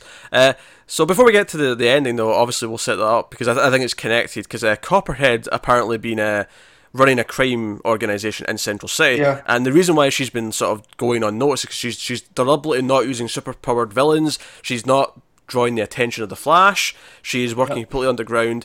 And she's pissed at her henchman for using Black Spider at the start of the book, which got the Flash's attention. But the reason that she's really pissed, though, is that there's a secret other criminal boss who's taking over the city, and she doesn't know who it is, and it's really upsetting her. So she kicks the guy into a pit of snakes, and we get a close-up panel of a snake bite, which, eek. Gross. Yeah, gross. But of course, I think it's connected to the ending because I've got a funny feeling this rival crime boss is actually who shows up at the end and reveals herself to Barry, and that is Mina from the first arc. What was her speedster name? I was forgetting as I was reading this because she had one. Well, in that thing, I think she was just Black Hole because of the No, organization. no. Before that, No, you're right. She did have a name, didn't she? yeah, in the first arc, she had a speedster name. That's bugging me. Connor's looking it up. I am, because it's bothering me as well. Yeah, and now I think she might just be Black Hole, but she definitely, because the next arc's called The Rise of Black Hole or something to that effect. Yeah. So look Fast forward to that. Track. Fast Track. There we go. I knew she had a name. Yeah. She had a hero name, but yeah. Also, the name of the turtle in Captain Carrot's Zoo Crew that has the Speed Force. And you can play about me Fast making Buffy references when he's bringing this shit up. DC continuity, bro. What do you want? I think Matt is the master of the deep cut. He is. He really is. Did you enjoy this show, Matt? Connor's obviously a little bit Yeah, better. no, it was good. But I'm more on Connor's side. I'm kind of over the dark Barry stuff, and I'd like to get That's back It's the to a more traditional Flash story. I think it was mostly a good issue. I got to that point. I was like, oh, I forgot this was still going on. I think I dug it quite a bit because it was less about Barry, more about all the new status quo, him in the prison, him with all the rogues around. Like I'm liking this setup. That's what I was digging about. Yeah. It. I mean, if they could have done this too without the negative stuff. Like they could have took the negative stuff, whatever, and then had him go to Iron Heights. Oh, they could, but I'm sure. Like I've got a rough guess actually as to how it might wrap up now. Actually, and I think that's why it's not been wrapped up yet. I think it's going to wrap up with August. I think because August already was kind of a dark Flash. I think that it's going to be a confrontation with him that's going to spark the change. It's going to make him realize and get over it. That's what I think is going to happen. That's fair. Did no one else think it was a bit weird that Cold was like, oh, how does August know Barry? And it's like, well, they're both cops. Yeah. Yeah, I mean, think would that not be the logical assumption at that point? I think maybe it's more the fact that the reaction that he got when he saw Barry. He knew it was more than that. I'd maybe guess. Okay. Yeah. It's not just that he knows him. It's like no, he means something to him. He's reacting to his presence beyond just I know that guy. Mm-hmm. So that's fair. It was just phrased a little bit weirdly, I think. I think I got it. I think it's basically just there's a history there. I want to know that history. Is basically what he's saying to him. So or saying to her rather, because it was his sister. But yeah. But yeah, no. Yeah, that's fair. I enjoyed that more than Wonder Woman. I'll tell you that much. More hopeful going forward in this Flash arc than I am in that Wonder Woman arc. I don't know. I still enjoyed the issue of Wonder Woman as a whole more than that issue of Flash. Going forward for the rest of the arc, admittedly, I wouldn't say that, but I think issue to issue. Wonder Woman had higher highs. Flash didn't nosedive for me at the end though. So Flash takes it for me between the two. Fair enough. All right. That'll take us on to Mr. Miracle number 3. Tom King writing, Mitch Gerards on art. So are you ready for some dark emotion and depression? Because, geez, the Christmas Story. I mean, there was me thinking that nothing was ever going to top the dead dad Santa story from Gremlins, but here we go. We get a new one from old Granny Goodness. I kind of knew where that was going, just the fact that Granny was saying it, but I didn't know it was going to go to that place. Oh, it was super dark. So Scott's telling this story to Big Barda, and she's not even listening, she's asleep. But he's getting this off his chest. He's like, it's 9-panel grid, he's like in bed, and he's just kind of... And it's actually, he said it over... basically, Orion is insisting that they go and dig up Granny Goodness and decapitate her because he wants her head on display. Kind of like a savage. Like, he's like going full dictator and like, here. Here's my thing with Orion. I'm not that familiar with him before, but if I'm just judging off of Mr. Miracle, this dude is not okay. Yeah, like, I've never seen him as that much of a dick because like his whole thing was, he always fought his nature of being from Apocalypse, and he overcame it to become a son of New Genesis. I think that's a plot point though, and we'll get to that later. I think there's a reason for that. But I'm just saying, like, if I'm an Orion fan going into this, I'm kind of upset because holy crap, in this issue, the stuff that he does, like, Yeah, Yeah. it's brutal. He's pretty dark, but as this is happening, as we're getting these, it's like 3 or 4 pages of just like this constant digging in, picking up the body, then cutting off the head with like a saw or something, whatever it is. But he's telling this story that Granny Goodness used to always tell him at Christmas about this kid. What country was it? Netherlands. Netherlands. When it was Nazi occupied, and how this kid was in class, and I can't remember what this was story the teacher was talking about, but it was about needing a place to hide. And it was talking about yes, right. It was about the Bible. It was the nativity. Yes, Christmas. Christmas, yeah, that's right. I blanked, okay. But he was talking about how they needed a place to stay, and the teacher mentioned they were Jewish, and he's like, oh, they could stay in my basement. And they're like, wait a minute, why is he saying that? It's because his family was hiding some Jewish people in his basement. So, they showed up at the house, they shot the father, the wife and children, including him, all went to camps over time. And then it was only a few years later where he eventually went to a gas chamber. Alright? And that's already like super dark. Like, shooting the parents in front of him, dark. Going to the gas chamber, dark. And then the final little capper on it, he didn't even die from the gas. He died under the pile of other bodies as he was trying to get out. Can we point out at the time of this, he is 7. He is 7, yes. On top of all that, he is 7. And then at the end, Granny Goodness would say, Merry Christmas. I was not prepared for this story. This is the start of the book. This was the first 3 or 4 pages. I'm like, Jesus, what? It was talking about Jesus, but Jesus. And on top of this story is them digging up Granny Goodness and decapitating her. So, like, not only is there not like art that's doing the counterpoint, it's like you're getting a double dose of it. Do you know what I found very interesting about what was happening in the background? All the stuff with that. It was doing the video static thing that we saw a lot in the first the tracking issue, lines, which implied to me that Scott was experiencing this. He was seeing it because that's how we went through his mind in that first issue. He was seeing things like that. That's interesting if he's seen this. Yeah, it could just be he's thinking about it later on. Like this happened earlier, and he's thinking about it. But maybe there's more to it than that. Maybe there is more going on. And it's just he gets up to get a drink of milk, and Forager Bug shows up, and he's there to tell him, hey, Orion's going a bit nuts. He's basically like murdered or let like so many of my people be murdered in this war. Some of them are basically being sacrificed in like no-win scenarios. 6.5 million. Yeah, and apparently the next plan that he wants to do, which is invade Apocalypse, will kill 3 times as many, 4 times as many. And he's like, we don't want to follow him anymore. But when you the patrols you led, your regiments, they were the ones that survived the most. You're the best leader. We want to follow you. And he's like, hey, Bug, come on, like, I'm not. And he's like, no, seriously, you. But then he says this really ominous thing at the end, but if we're following you, then Orion is dead. Right. It's a very ominous way to phrase it. Go ahead. I was going to say, and then Light Ray, pops out of a boom tube and disintegrates the poor bastard. Well, and he also finds out that Orion, so the bugs were just kind of like, hey, we're not okay with this. We're tired of being the front lines for the gods. So they brought the queen in and then decapitated her and put her head next to Granny Goodness's. Yeah.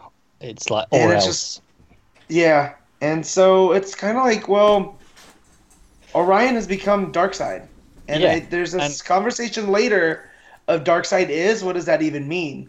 And he goes back to bed, and what I thought was very interesting that you bring that up is that when he goes back to bed, it's the first time he hugs Big Barda, because before he was just kind of lying next to her, but he actually he hugs into her, spoons essentially, and says "love you," and it's like 2 panels later is the first time, it's the one and only time this issue we get that all black panel that says Darkseid is, and it's almost like the moment he goes for comfort, the moment he's like, oh, I want to feel better about life, I want to feel better that things aren't all bad, he goes to hug Big Barda. And then that's what it's still there. Darkseid is. And something I thought that was really telling from Light Ray is that he says that the Bug was instructed specifically not to go and speak to Scott. So Orion's afraid of Scott.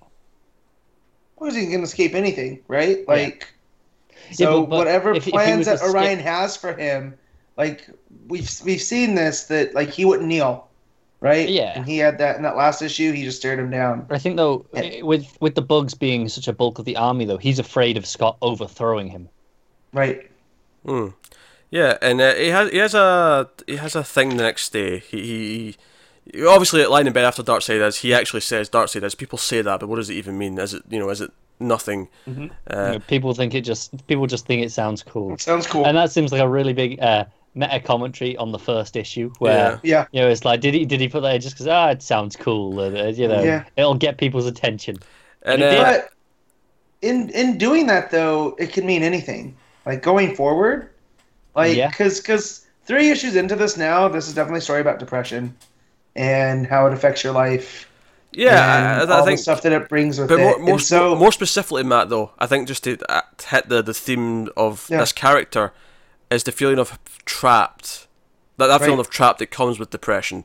Because he's an escape Exactly. artist. He's trying to escape. That's kind of the Right. whole thing. and so we keep getting talked about the the paranoid pill. Like there's this, we don't know who's the captions are coming from.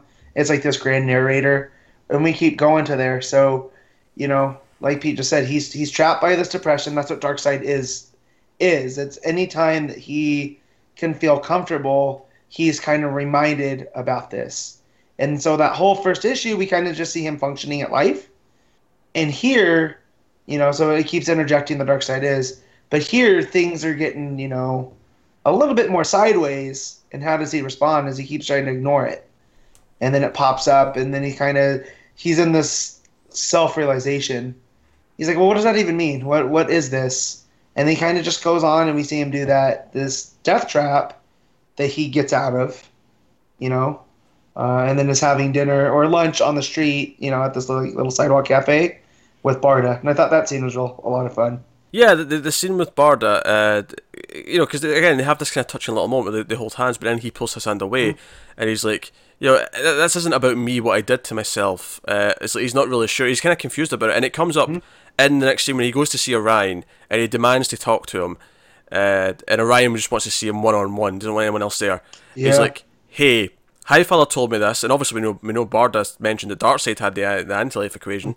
He's like, I think it's in us. I think it's in me, and it might be in you too. Which is maybe going back to that. Maybe that's why Orion's acting the way he is. If he's being, because there's one of my favorite panels of the whole book here is when it's like he says this for the first time, and it goes to Orion, and you see his reflection in the glass. He's it's looking out the Darkseid. window. Yeah. Yeah, I love that you see it's the negative as well. Mm.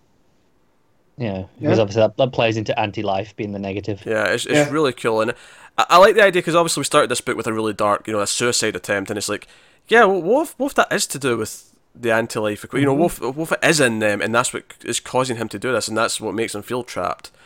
It's an interesting idea, and that's the entire last scene where he tries to tell him this. He tries to tell him they need to do something, and Orion just beats the shit out of him. Yep. Yeah. Just stomps in his face repeatedly. It's really violent, and then he just says, "Have you ever seen the face of God?"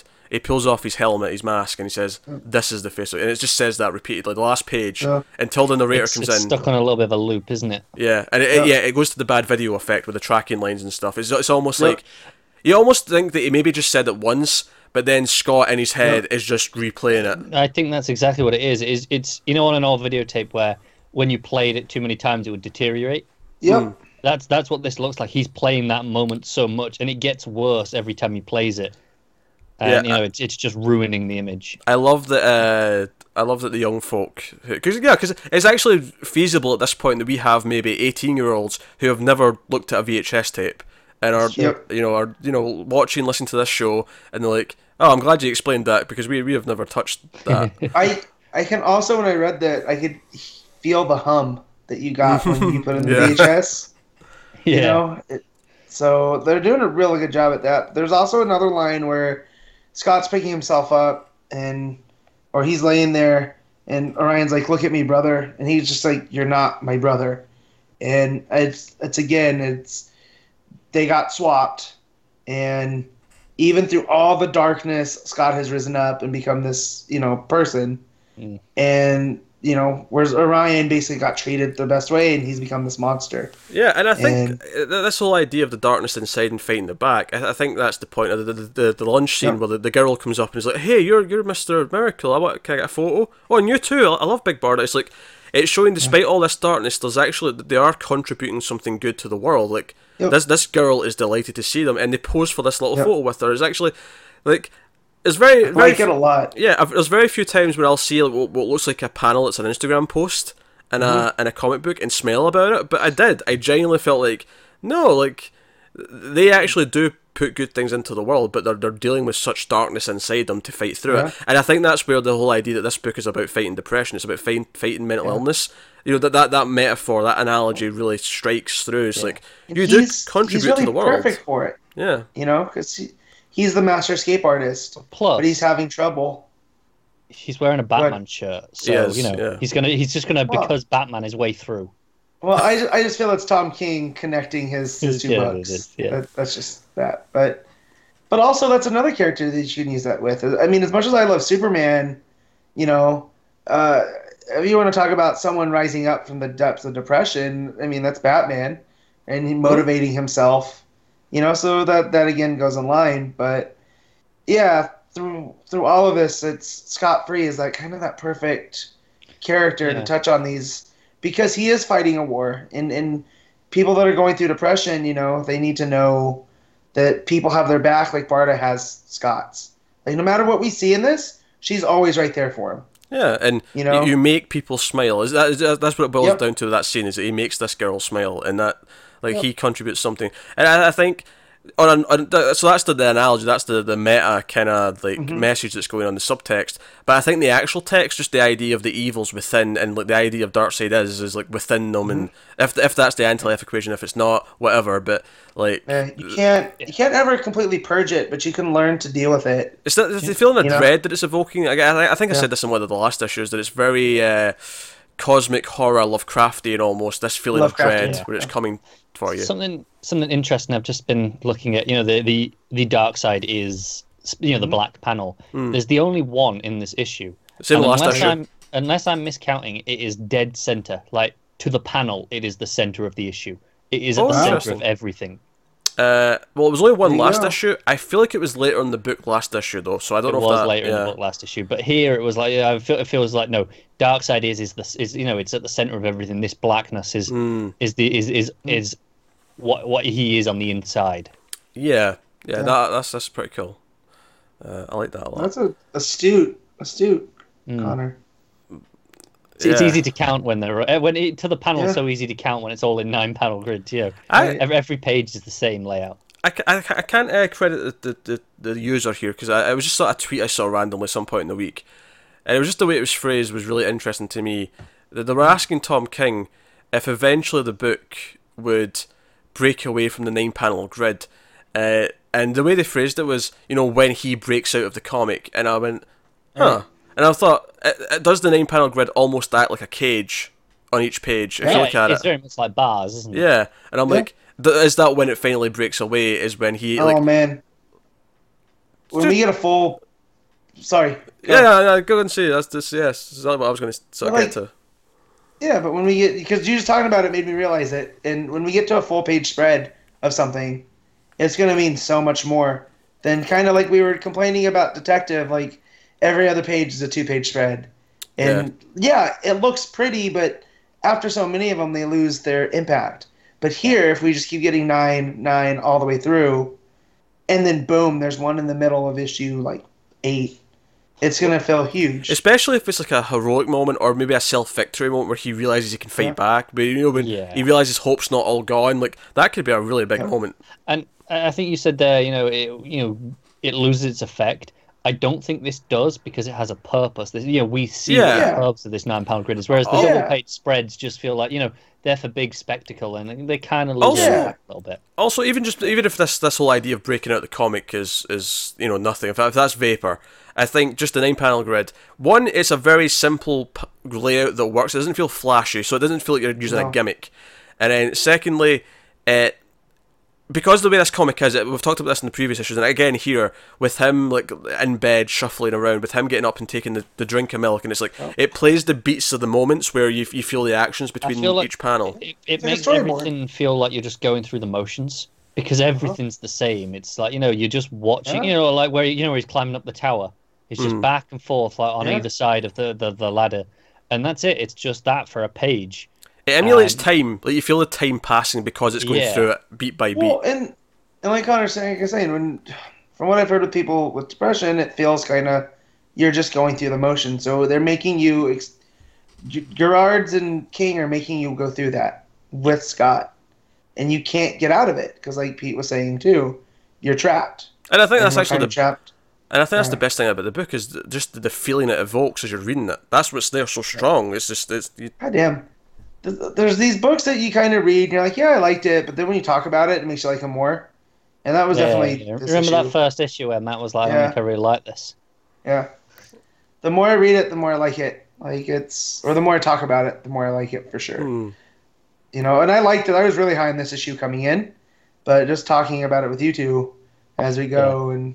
I say that about certain TV shows all the time that we cover. It's like, no, I enjoy watching it, but when I talk about it and think about it, I enjoy it even more. Yeah, there's definitely stuff like that we hit, and this is one of them. And I think it often ends up being some of the better stuff that feels that way because it's usually because it's been a bit more subtle, so you have to think about it. But once you hit that point and you get what it's doing, it feels so much more satisfying because you had to get there. It's the depth and the layers to it, isn't it? They didn't just hand it to you on a platter. You had to think about it, but it makes it feel rewarding when you get there. And the fact that the guy writing it was half of the team that was making Dick Grayson butt jokes throughout Grayson, too. Just like, and was probably responsible for him doing the James Bond theme. Oh, that was definitely him. Yeah, like given his CIA background, that was definitely King.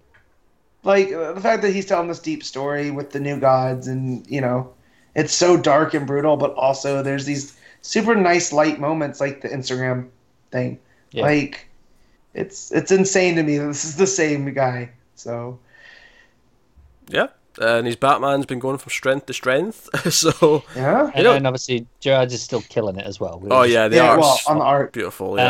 Yeah, the way he jumps between styles for whatever moment, it's really incredible. Yeah, and it still feels consistent. Yeah, because like Home Life's got this blue cold color, and then when he's like in Apocalypse, it's this deep reds. But then when it's like he's performing on TV, it's just a sort of more pastel kind of vibe to it. Yeah, and then you've got all like the video effects. You've got the pop art dots at times. Yeah, it's very, very well thought out. Everything's got a purpose. Everything's chosen very specifically for a reason. You never feel like, oh, this is just because it'll be cool. No, this has been thought of. There's a thematic reason why this page has this style and not that page. Yeah. Exactly. So, so Mr. Miracle is fantastic. By all means, if you've been not jumping on it, give it a try. Yeah, it's been doing well as well. Like issue 2 had multiple printings. I think 3. I don't know if it's been announced yet, but it'll probably have a second printing. It deserves them. Yep. I mean, alternatively, you could just say retailers just order more to begin with because have some goddamn faith. Yeah. But there you go. So that is Mr. Miracle. That'll take us on to something a bit lighter. Supergirl number 14, Steve Orlando writing, Jose Lewis. Matt sounds very excited by this. Now, the plot of this issue is it's kind of a winner. It's like before the next arc, Supergirl is still like overpowered from the gun thing that Emerald Empress shot her with. Or was it? No, it wasn't her. It was Selena, wasn't it? That was Selena that did but shooting. Emerald Empress, it was her plan. So same. Just go along with it. Same difference. But because of that, and she's with Superman at the start, and there's a little joke about her getting a cat. By the way, that needs to happen. Get a cat. I'm all for this plan. Streaky, hello. Yeah. I opened this book, and this was the last book I read of the week, and it's got Supergirl and Clark and Crypto just sitting there. Yeah, and she's getting advice because she's her powers are too strong now, and she's like asking for advice, and he's like, yeah, there's not a whole lot I can do. I feel like this is maybe outside my realm of expertise. This has never really happened. I mean, I'm sure.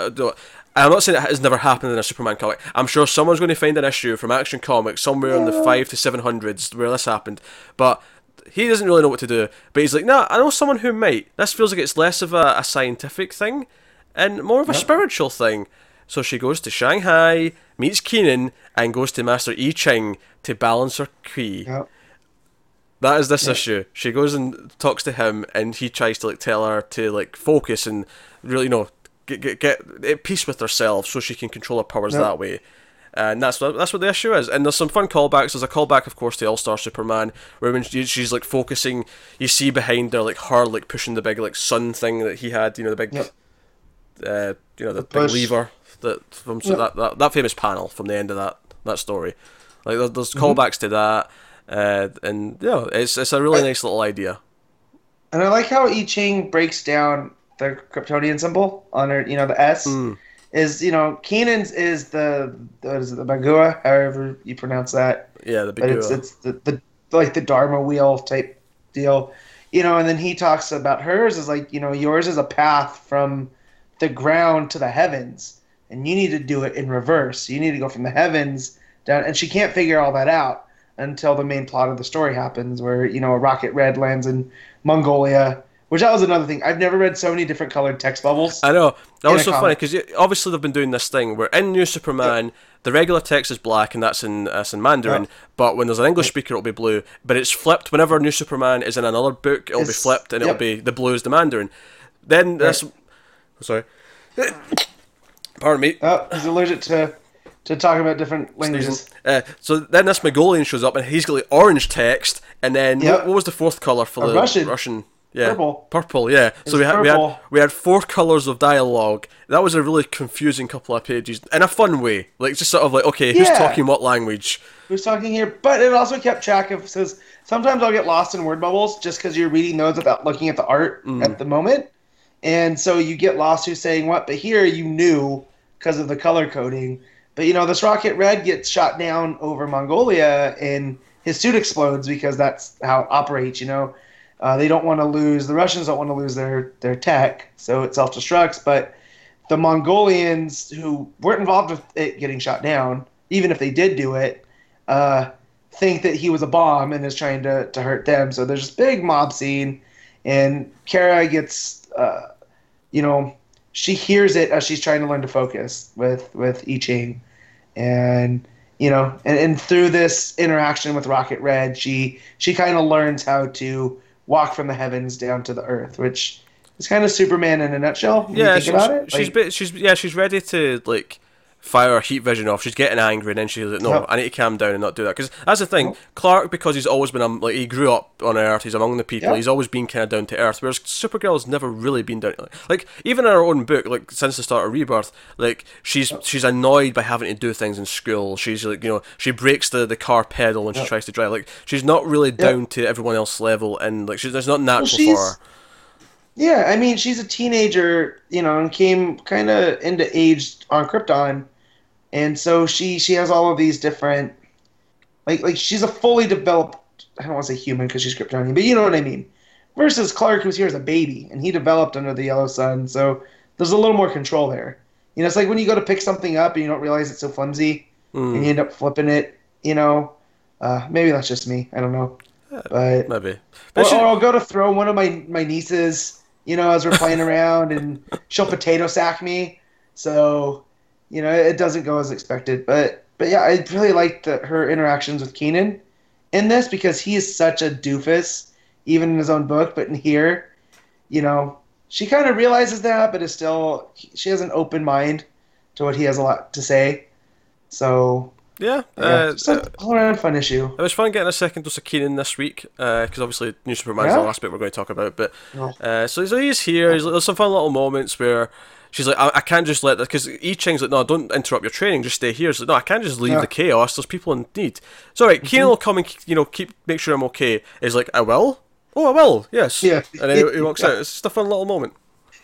Yeah, it's Keenan, and God, that character. That guy. I hope he sticks around a lot longer. Oh yeah, well that was the thing. There was a tweet from Gene. I think it was Gene Luen Yang in the last couple of weeks where he said, "Oh, issue 18 was meant to be the last issue, but then there was a panel that he posted with all the shocked faces, and it was like, oh, maybe it's outliving what his original intended run was." And see, and that makes me feel good that I felt I was picking up on. It felt like he was heading towards an end game, you know, the last couple. But again, we'll talk about it when we get to New Superman about what he's doing there. But Yeah. yeah, he's just a great character that I never thought would work. I thought when he introduced him at the end of Rebirth, I mean, it turns out it was Emperor Superman, you know, that got introduced there. I felt like it was just him not knowing what to do with the character because it was ending. So he's like, oh, I'll do this. But it feels nice to know that there's this whole new character he's able to bring to the mythos of Superman that's really completely different from everybody else. You know, not just because he's Asian. It's the fact like we're watching him come into his own. One power at a time. He's a unique character that he fills this new role in the family of super characters who are a proper set of characters now, because we have Superwoman as well. Yeah. You've Steel there. You got Lex Luthor, who's kind of more of an ally now. Like you've got this really sort of well-rounded group of misfits that are all kind of different, and he really stands out as being as he's not the same as Lex. Even Lex is this former villain turned hero. He's not the same as Steel, who kind of stepped in to try and help when Superman was gone, and he's not the same as Lana, even though he's probably the closest to Lana in the sense that they were both human first and then got powers. So they have that kind of in common. But Lana, of course, was always a lot more confident. She's a lot smarter, whereas Keenan is this goofball. He is this idiot, and he's becoming better through his powers. So, but before we go into Superman, he's a rational confidence guy. You don't know why he's so confident, because he doesn't do anything right. But that's not going to change his mind. He's still going to do things. So before we go into New Superman, though, just to cover the ending of this Supergirl issue, because it sets up where it's going next. She gets back to National City, and Kat's like, Kara, get in here, and like her and Ben come in, and like, right, well, after all this, the city's split in Supergirl after all these recent events. Half the city are not trusting her, including me. I'm not happy she keep these secrets from me. So, we're going to devise a plan. It's going to stay just between us because I don't want Supergirl to know what's coming. Which, of course, wink, wink, haha. She's in the room. Kat. So Kat's going to launch some sort of campaign against her next issue. So we'll see how that plays out. Which I'm kind of excited about, because it's not. I mean, I'm sure there might be an actual villain that'll pop up, but I like the idea of just having like a sort of Kat's the antagonist. There's not actually a villain to punch for, the main plot of the issue.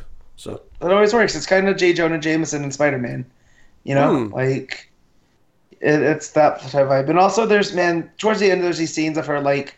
I don't know if she's meditating, but just focusing, and she's just washed out in the light. And then you get to the last page, and she's like meditating over the city with the sun coming behind her, and it's such a great image, because it's like, yeah, Kat's gonna try to destroy me, but she doesn't know I'm there. I'm not gonna be too worried. Yeah, it's very super character. I did quite enjoy the art, by the way. So did I. It's fantastic. I think the cover, she's got that weird stomach thing in the cover, but otherwise in the actual book though, it's very nice throughout. And I will say those variants on this Supergirl book recently have been very nice. It's a digital artist who's been doing them. I don't like those as much. I'm into them. I dig them. Yeah, my shop gave me that one instead of this, the main cover. So I went and swapped it back out. I just it might look goofy, but this one has Keenan on it too, so that's fair. Maybe it's more of a acquired taste because it is a very different stick. It's a different technique, but I'm into it. To each their own. But no, colours are very nice, which has been very consistent with Supergirl. I really like the when they go into Kat's office and look, she's got Supergirl on the screen behind her. I really like that page for whatever reason. There's something just very fascinating about she's staring at her right there with the glasses on, but behind her there's a giant image of her with the blonde hair, and it just doesn't. Well, and it's that thing is she's right in front of you. You just don't want to see it. Yeah. Yeah. So no, Supergirl, pretty good issue, pretty good. So that'll take us on to our last book of the week, which is New Superman number 16. Gene Luen Yang writing, Brent Peoples on art, and of course we ended the last issue with this big thing where Keenan passed out after fighting, New Doomsday, I'll call him. And he woke up on what appeared to be 1937 Chinatown, San Francisco, with this Fu On You, I think was the name of this character from the old Detective Comics, and it's actually the Dark I Ching that's pretending to be him. And we have a name for him now. We do have a name for him now. The name is All Yang. Is his name? All Yang. Yeah. Which makes me wonder if I Ching, that's like the All Yin, because they're yin and Yeah. yang. Remember I Ching, And- Matt? That's how you pronounce it. I Ching, that's right. I did all through the last book. This one just it threw me, but like in the commentary here. Oh, I know. So they're in Chinatown, and there's all these, and they look like the propaganda images from World War II, and they're it's just worth- really nasty. And it's worth mentioning that the art here is very old school. They very intentionally Yeah. had a very old colouring style and an old, Yeah, in this sort of sequence in this Chinatown. yeah, and so you see, Keenan. He's like, "What are those little goblins?" And in comes this, strapping white guy, and he's coming in and just starts beating on these creatures, and then the All Yang's like, "Yeah, but this is all just an illusion. This is what it's really going on," and it's Slam Bradley just beating the mess out of these Chinese people living in Chinatown. Yeah, And- and that's how deep the commentary is, though, is that Kieran's like, yeah, what are these goblins? What are these creatures? Yeah, punch those awful-looking things. And then he realises, and it's kind of this weird, it's a very meta thing, because this is how, back in those propaganda days, like, this is how they draw Asian people, and it's super racist, and it's like, when he realises what they actually are, he steps in and, like, takes on this Slam Bradley character.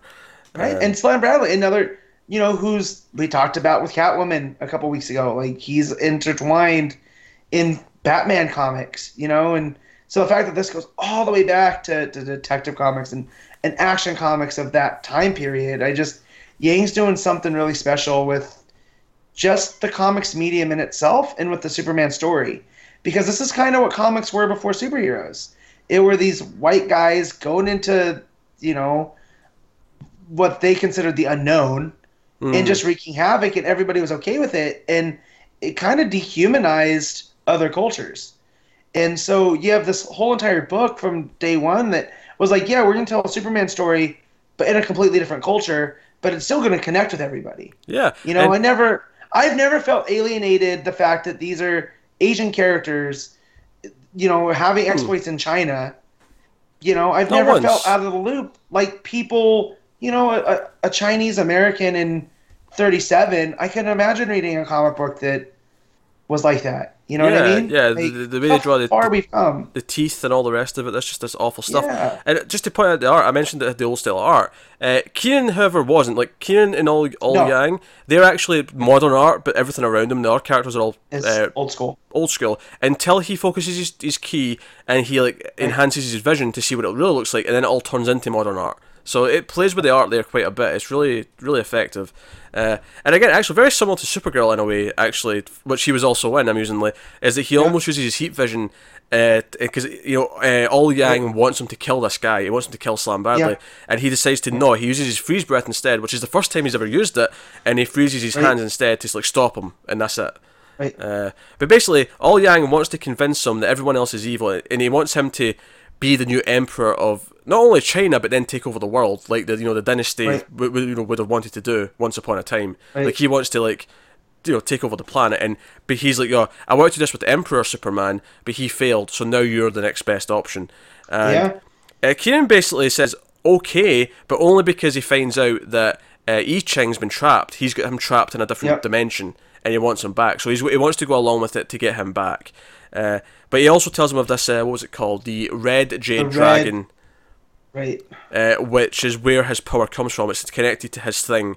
And the dragon on it, when it kind of fades into an S at one point, it's the same S on his chest, and you see and same as the big Yua symbol too. Yeah. So I like that, and it tied it into this German guy that was in Chinatown, and All Yang, destroys him, and from that he gets the Red Jade Dragon and shows Keenan what his mission going to be is. So I'm wondering if this was just going to wrap up super quick, with 18, like we were talking about in the Supergirl section, or if he added this now and this is the plot going forward. I feel like this was always going to be here, but maybe it would have had 2 more issues to wrap it up. But maybe now it'll be more. You can decompress it a little bit. You can do more things with it. But I like it, and obviously he wakes up. Actually, after this, he wakes up after he's agreed, and he wakes up in a tank. He's been in a coma apparently for a week in the real world. This has all been kind of in his head, but we assume it's real. That this was all really happening. Yeah. But But I loved it when he wakes up, because this is kind of his death and rebirth after fighting Doomsday. He's in a black suit with a yellow, version of his logo on the chest. It's a really nice callback to like what it's kind of doing. And Ming Ming's happy to see him. The Justice League of China are happy to see him.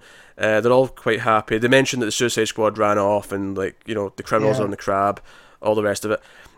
So he goes to see his mother, and she's happy to see him, but then she's not happy that he's going to go off and try and do anything. He's like, so she actually knocks him out and locks him in a cage, locks him in a cell. But immediately later that same night, Banksy and Delane and Avery all show up. The Justice League show up and break him out. Right, we've got let's go and do stuff. Yeah. We picked up a signal that implied your thing might be in Metropolis. Let's go there. And it's just, Joe, what I like about this is it really felt over the last arc where they got into the building, they were working together. It really felt like they bonded as a team. So them coming to break him out, them jailbreaking him out to help him get his thing so that they can rescue I Ching. It really feels like it's earned the friendship. It's earned this team vibe. Because they still make fun of each other. Banksy, I'm sure, still going to take the piss out of him repeatedly and vice versa. Mm-hmm. But this was really fun. And then the big ending is that they're flying in the what was it he calls it, the BUV, the Bat Utility Vehicle. Right, which is flying version 2 now. Yeah, which is flying around, and then it's like, there's an undetected flying device coming towards us. Initiate, what was it he calls it again? Mecha Bat sequence, and it's basically a transformer. Although I'm not going to forgive Yang. He put in a joke here where Bakshi says, "You know how much of a fan I am of those Michael Bay movies." No, bad Yang. He's allowed to. He needs a flaw. We all like we all like Baishi. So he's allowed to have a flaw of liking Michael Bay movies. Bad Yang. Especially the Transformers. Yeah. It does look cool though. I like that it is basically a Transformer. It just is. But the little twist here at the end though is that what they shot down, what they thought was a hostile craft, turned out to be the Justice League.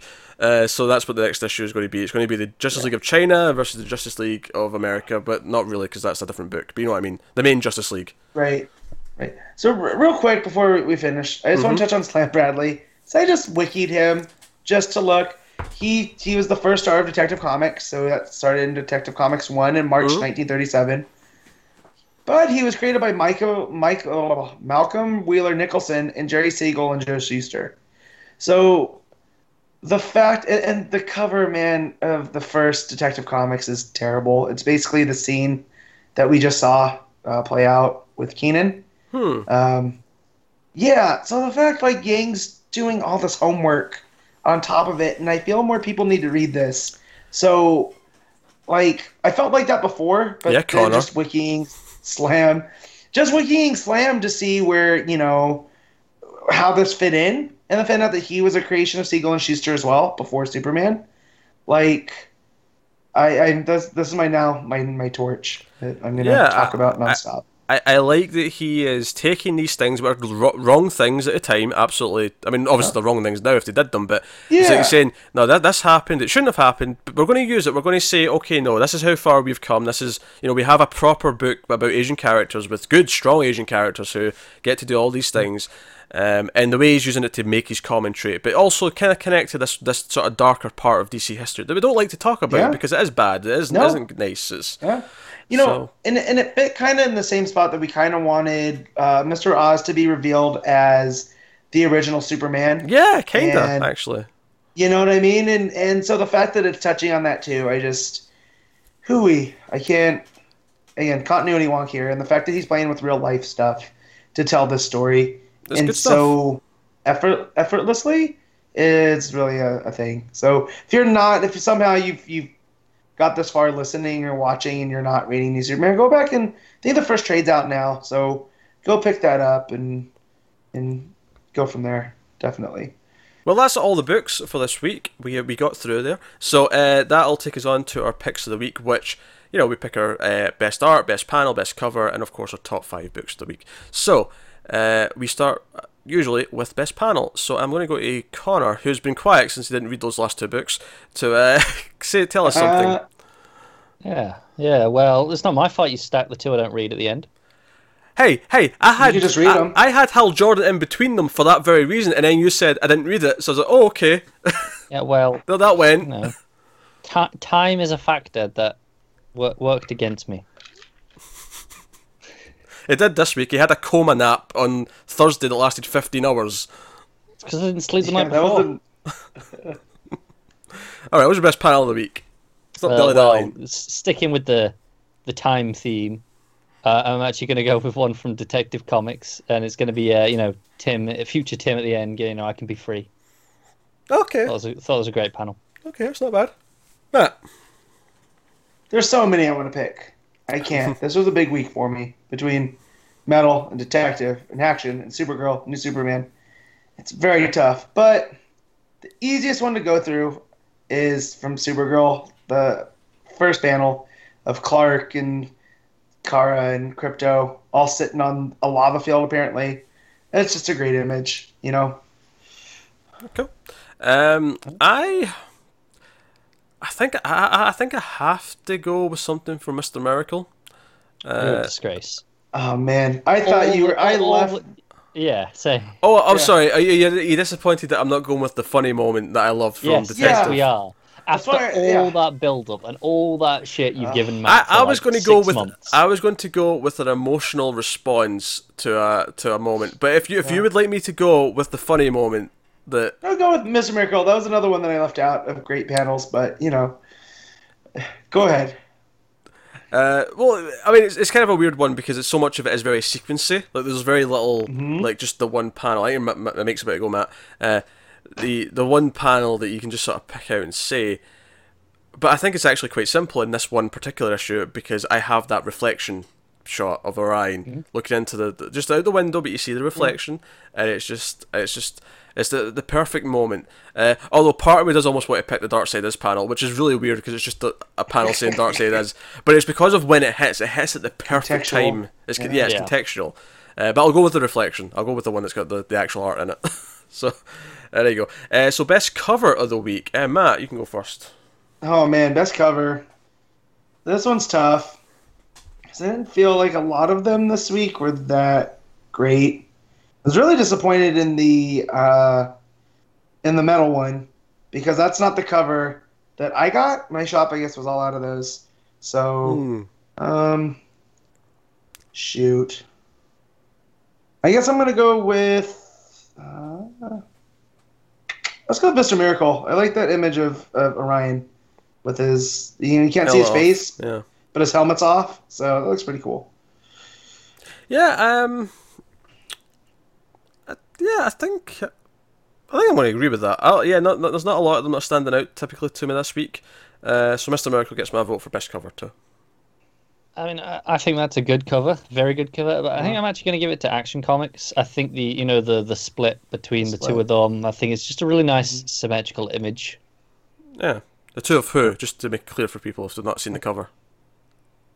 If you've not seen the cover, who is watching this and isn't reading Action Comics? Well, okay, maybe they've not seen the cover. But still, they may not remember And the more cover. importantly, if they're not reading Action Comics, then I don't want to spoil anything. But they may not remember the cover though. They may have read it, they just can't remember what the cover So is. the cover it's a split image of Superman and Jor-El, or Kal and Jor-El. All right. Hey, there you go. I was being nice for anyone who skipped past that section for spoilers. Okay, but it's just a It's the cover cover. It's though. a cover. I know. We're not giving it. There's not like a spoiler on the cover, man. I mean, just if they've not been up to date with Action in general. Oh, sure, but I feel like That's on them. yeah, I think you have to accept maybe if the covers are coming out. Like if you're going to, like, you have to skip this section too, I suppose. If just for cover things, we're not going to spoil what's in the books at this point, but Yeah. well, maybe in the panels we kind of do, but that's a bit, whatever. At this point, you know what to expect. Okay, so did I pick one? I did. Okay, so that case, we're on to best art of the week. So I hate to be boring and obvious, but you know what? Mr. Miracle still takes it. It is super atmospheric. It's super meaningful and impactful. Different styles, all of it. We've said it. We've talking about it before. It wins. Matt. Yeah. Miss Miracle's up there, but I really enjoyed Eddie Barrow's art in the double page spread. I know, said that doesn't mean much because there's a bunch, but the fact of it was bouncing between this Days of Future Bats and the Oz realm and the real realm, and the action sequences I thought were really well done. So mine's from Detective 966. I do like Days of Future Bats as a title. It's good, I isn't hope it? they use that. Yeah. Connor. Yeah, I'm going with Detective as well. I really missed Barrows' his work, and I love those when it does the moments and just lets the faces sit in the separate effect. I love it. I think I'd have put it third because I think I'd have put Metal above that as well. If I was, I like Metal. I like Metal, and I really like Supergirl as well. Supergirl was good. That'd have been like fourth for me. Yeah. Not that we do top 5 art, but just in this week I've kind of stumbled into it. All right, so top 5 books of the week. Connor, hit us. Oh, it's tough. I think Mr. Miracle gets number 1. 2 would be Detective. 3 Metal. 4 Wonder Woman. 5 Action. Okay, Matt. Man, we're almost on there, but yeah, 1's Mr. Miracle because again, came in not. I mean, I liked it, but it wasn't my top book. But talking through it, I think it was. 2 is going to be Detective, but then 3 is Action. 4 is Supergirl. 5 is New Superman. Yeah.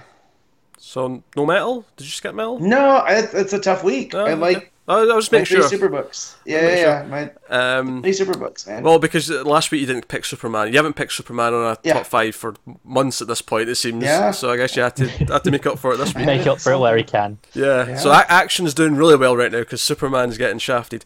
Yeah. So for me, we got a unanimous pick because I'm putting Mr. Miracle number 3 at number 1. Then I think I'll actually put Metal at number 2, so I'm differing a little bit from you guys, and I'll put Detective at number 3, and then I'd put New Superman at number 4 and Supergirl at number 5. Yeah. If we could do ties, I could have tied Metal to 3rd in there, but I liked it. This was just a tough week. Like I could have tied it 3rd and then not make the top 5. No, at 5. Oh right, okay. I could have tied it at 5. Okay. I thought you said 3rd. I'm like, that doesn't make sense. Surely that'd be number 4 Matt just then. likes trying to bend the rules. He does. He's weird like that. I'm just saying, it would have. It was a good week for comics. It was a good week for comics. It was a fantastic week for comics. So that brings an end to the show. Obviously, I need to tell you what's coming next week, and then I will do my plugs and tell you where you can get us and contact us and other such things. So coming next week, which is week 3 of October, we have one metal-related issue, and that is Batman the Drowned, number 1. The one I'm most interested in. I need to know why it's a lady evil Batman. Yeah, Aqua Lady Batman is who's in that. Speaking of Aqua, we have Aquaman, number 29. We have Batman, number 33. We have Batwoman, number 8. Green Lantern's 33. Is that the first Celia issue? First Celia. Fantastic. Yep, called Work Release. Nightwing, 31. We have Superman, 33. Super Sons number 9, and we have Titans number 16. And then we're not covering them, but we do have also next week, if you are into them, is Harley Quinn number 30, Justice League 31, and Trinity number 14, which actually reminds me of a bit of news that I just completely forgot I was about. just the same. Yeah, as soon as I read Harley Quinn, I was like, oh yeah, the creators are, or not the creators, but the creators, but you know what I mean. Not the creators of Harley Quinn, the but creative team. The creative team, yes, of Harley Quinn is leaving. The married couple. Oh, yes, Palmiotti and. Yeah, Palmieri and Connor are leaving. I think it's getting replaced by Frank Thierry. Yeah, you also missed Green Arrow, 33, out this week. Did I? Yeah, you skipped over and went to Lanterns. Oh, that's just missing on my list for some reason. That's weird. Oh, no, wait. Is this the first month it's not double shipping, though? It's on previews. It's coming up. Fair enough. I'll type it in. No, you're right. You're just a goddamn disgrace. And I think Palmiotti's also, we talked about it on the Booster Flintstones. They had the backup of the Jetsons. Jetsons book's officially coming from Jimmy Palmiotti. Yeah. I mean, I know we only had one metal book this week, but it was big because it was the main book. Next week's going to be weird only having one, but the week after that, we actually go back to having a crossover as well as the one-shots at the same time, so we'll go back to a week of metal stuff, so that'll be fun. But there you go, so that's what's coming next week, so look forward to all that stuff. You can, of course, let us know what you thought of this week's books in the comments below. Get us on Twitter at DC Comics Podcast. So that's cool stuff. If you want to support the channel, or support the podcast more specifically, you can do that at patreon.com/MailedFuzzTV. You get the monthly bonus episode for me and Connor. This month's episode is going to be Batman The Long Halloween, which is coming later in the month because we're sort of timing it for closer to Halloween. We wanted to get as close to Halloween as we could. Yeah, exactly. The first 2 episodes are from the last 2 months, so you can check those out. And of course you get to vote in week 5, sort of when we do a trade or graphic novel for those. So there'll be one of those in November, so that's coming up. So fun stuff there if you want to do that. Especially since YouTube's messing about with us now with videos not being suitable for advertising. So that was a whole dilemma this week. I know, the adpocalypse, I was livid earlier this week. It's just down in the principle. Yes, and we can't be like Mr. Miracle and just escape away from it. No. It's annoying. But yeah, so go check out that stuff if you want to help us out. But otherwise, you can get me on Twitter at Wibble89. Matt, where can you get you? At Matt of Steel 57. Connor, if for some reason they want to get you. Hey, I tweet lots of amazing things at ConnorRyan94. I'm struggling to remember what the last thing I tweeted was. Yeah. No, I know what it was. I was tweeting about Lost Dogs, the Jeff Lemire book. It's incredible. I read it this week. Did it make you cry? Yeah, it's get there. All right. Well, I guess that kind of wraps it up. Unless I'm forgetting something, but I don't think I am. So that is us. So thank you once again for watching and listening, and we always appreciate it. And so always remember, never get lost in the Speed Force. And porgs suck. Connor Kent.